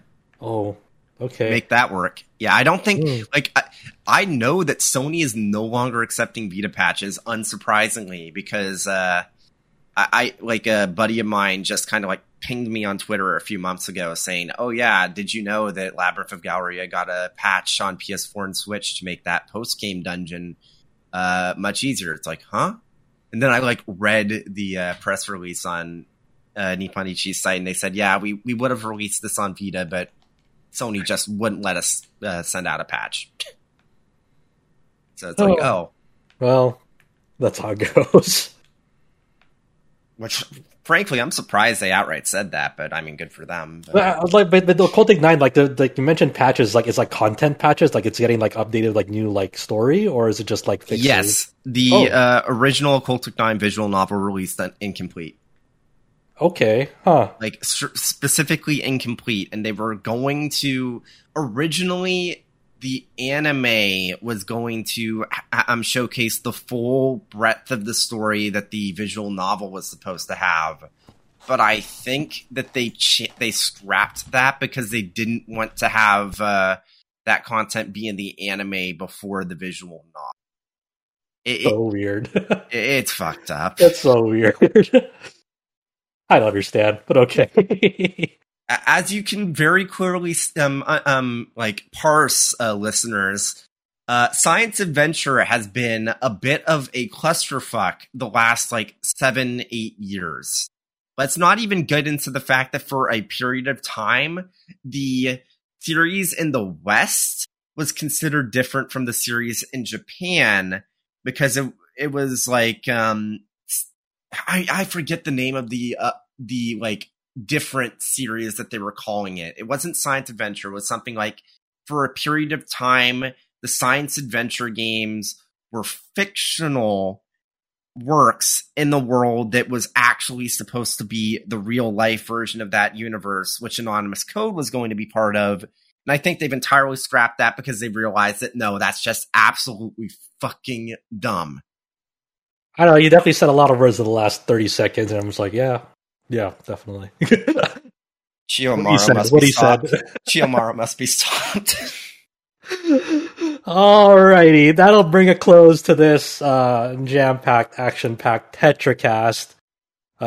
Thanks everyone for joining me. You can find us over at rpgsite.net. You can find us on Twitter at rpgsite. You can follow our Facebook at facebook.com/rpgsite.net. On YouTube through youtube.com/rpgsite.net. You can find us on your favorite podcast app. You can join us on Discord with the little Discord button at the top of our front page on our site. I'm probably going to open up in the coming weeks, not right now, but in the coming weeks, I'm thinking about opening up a Xenoblade room there for people to go talk about that right before release, and then as they're going through it, so everyone has a place to chat about that, because it's going to be quite a long adventure for a lot of people. So until then, thank you for joining me. Thank you, Adam. Thank you, Chow. Thank you, James, for joining me today.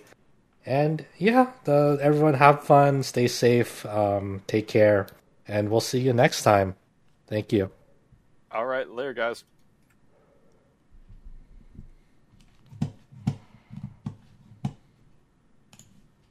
Yep.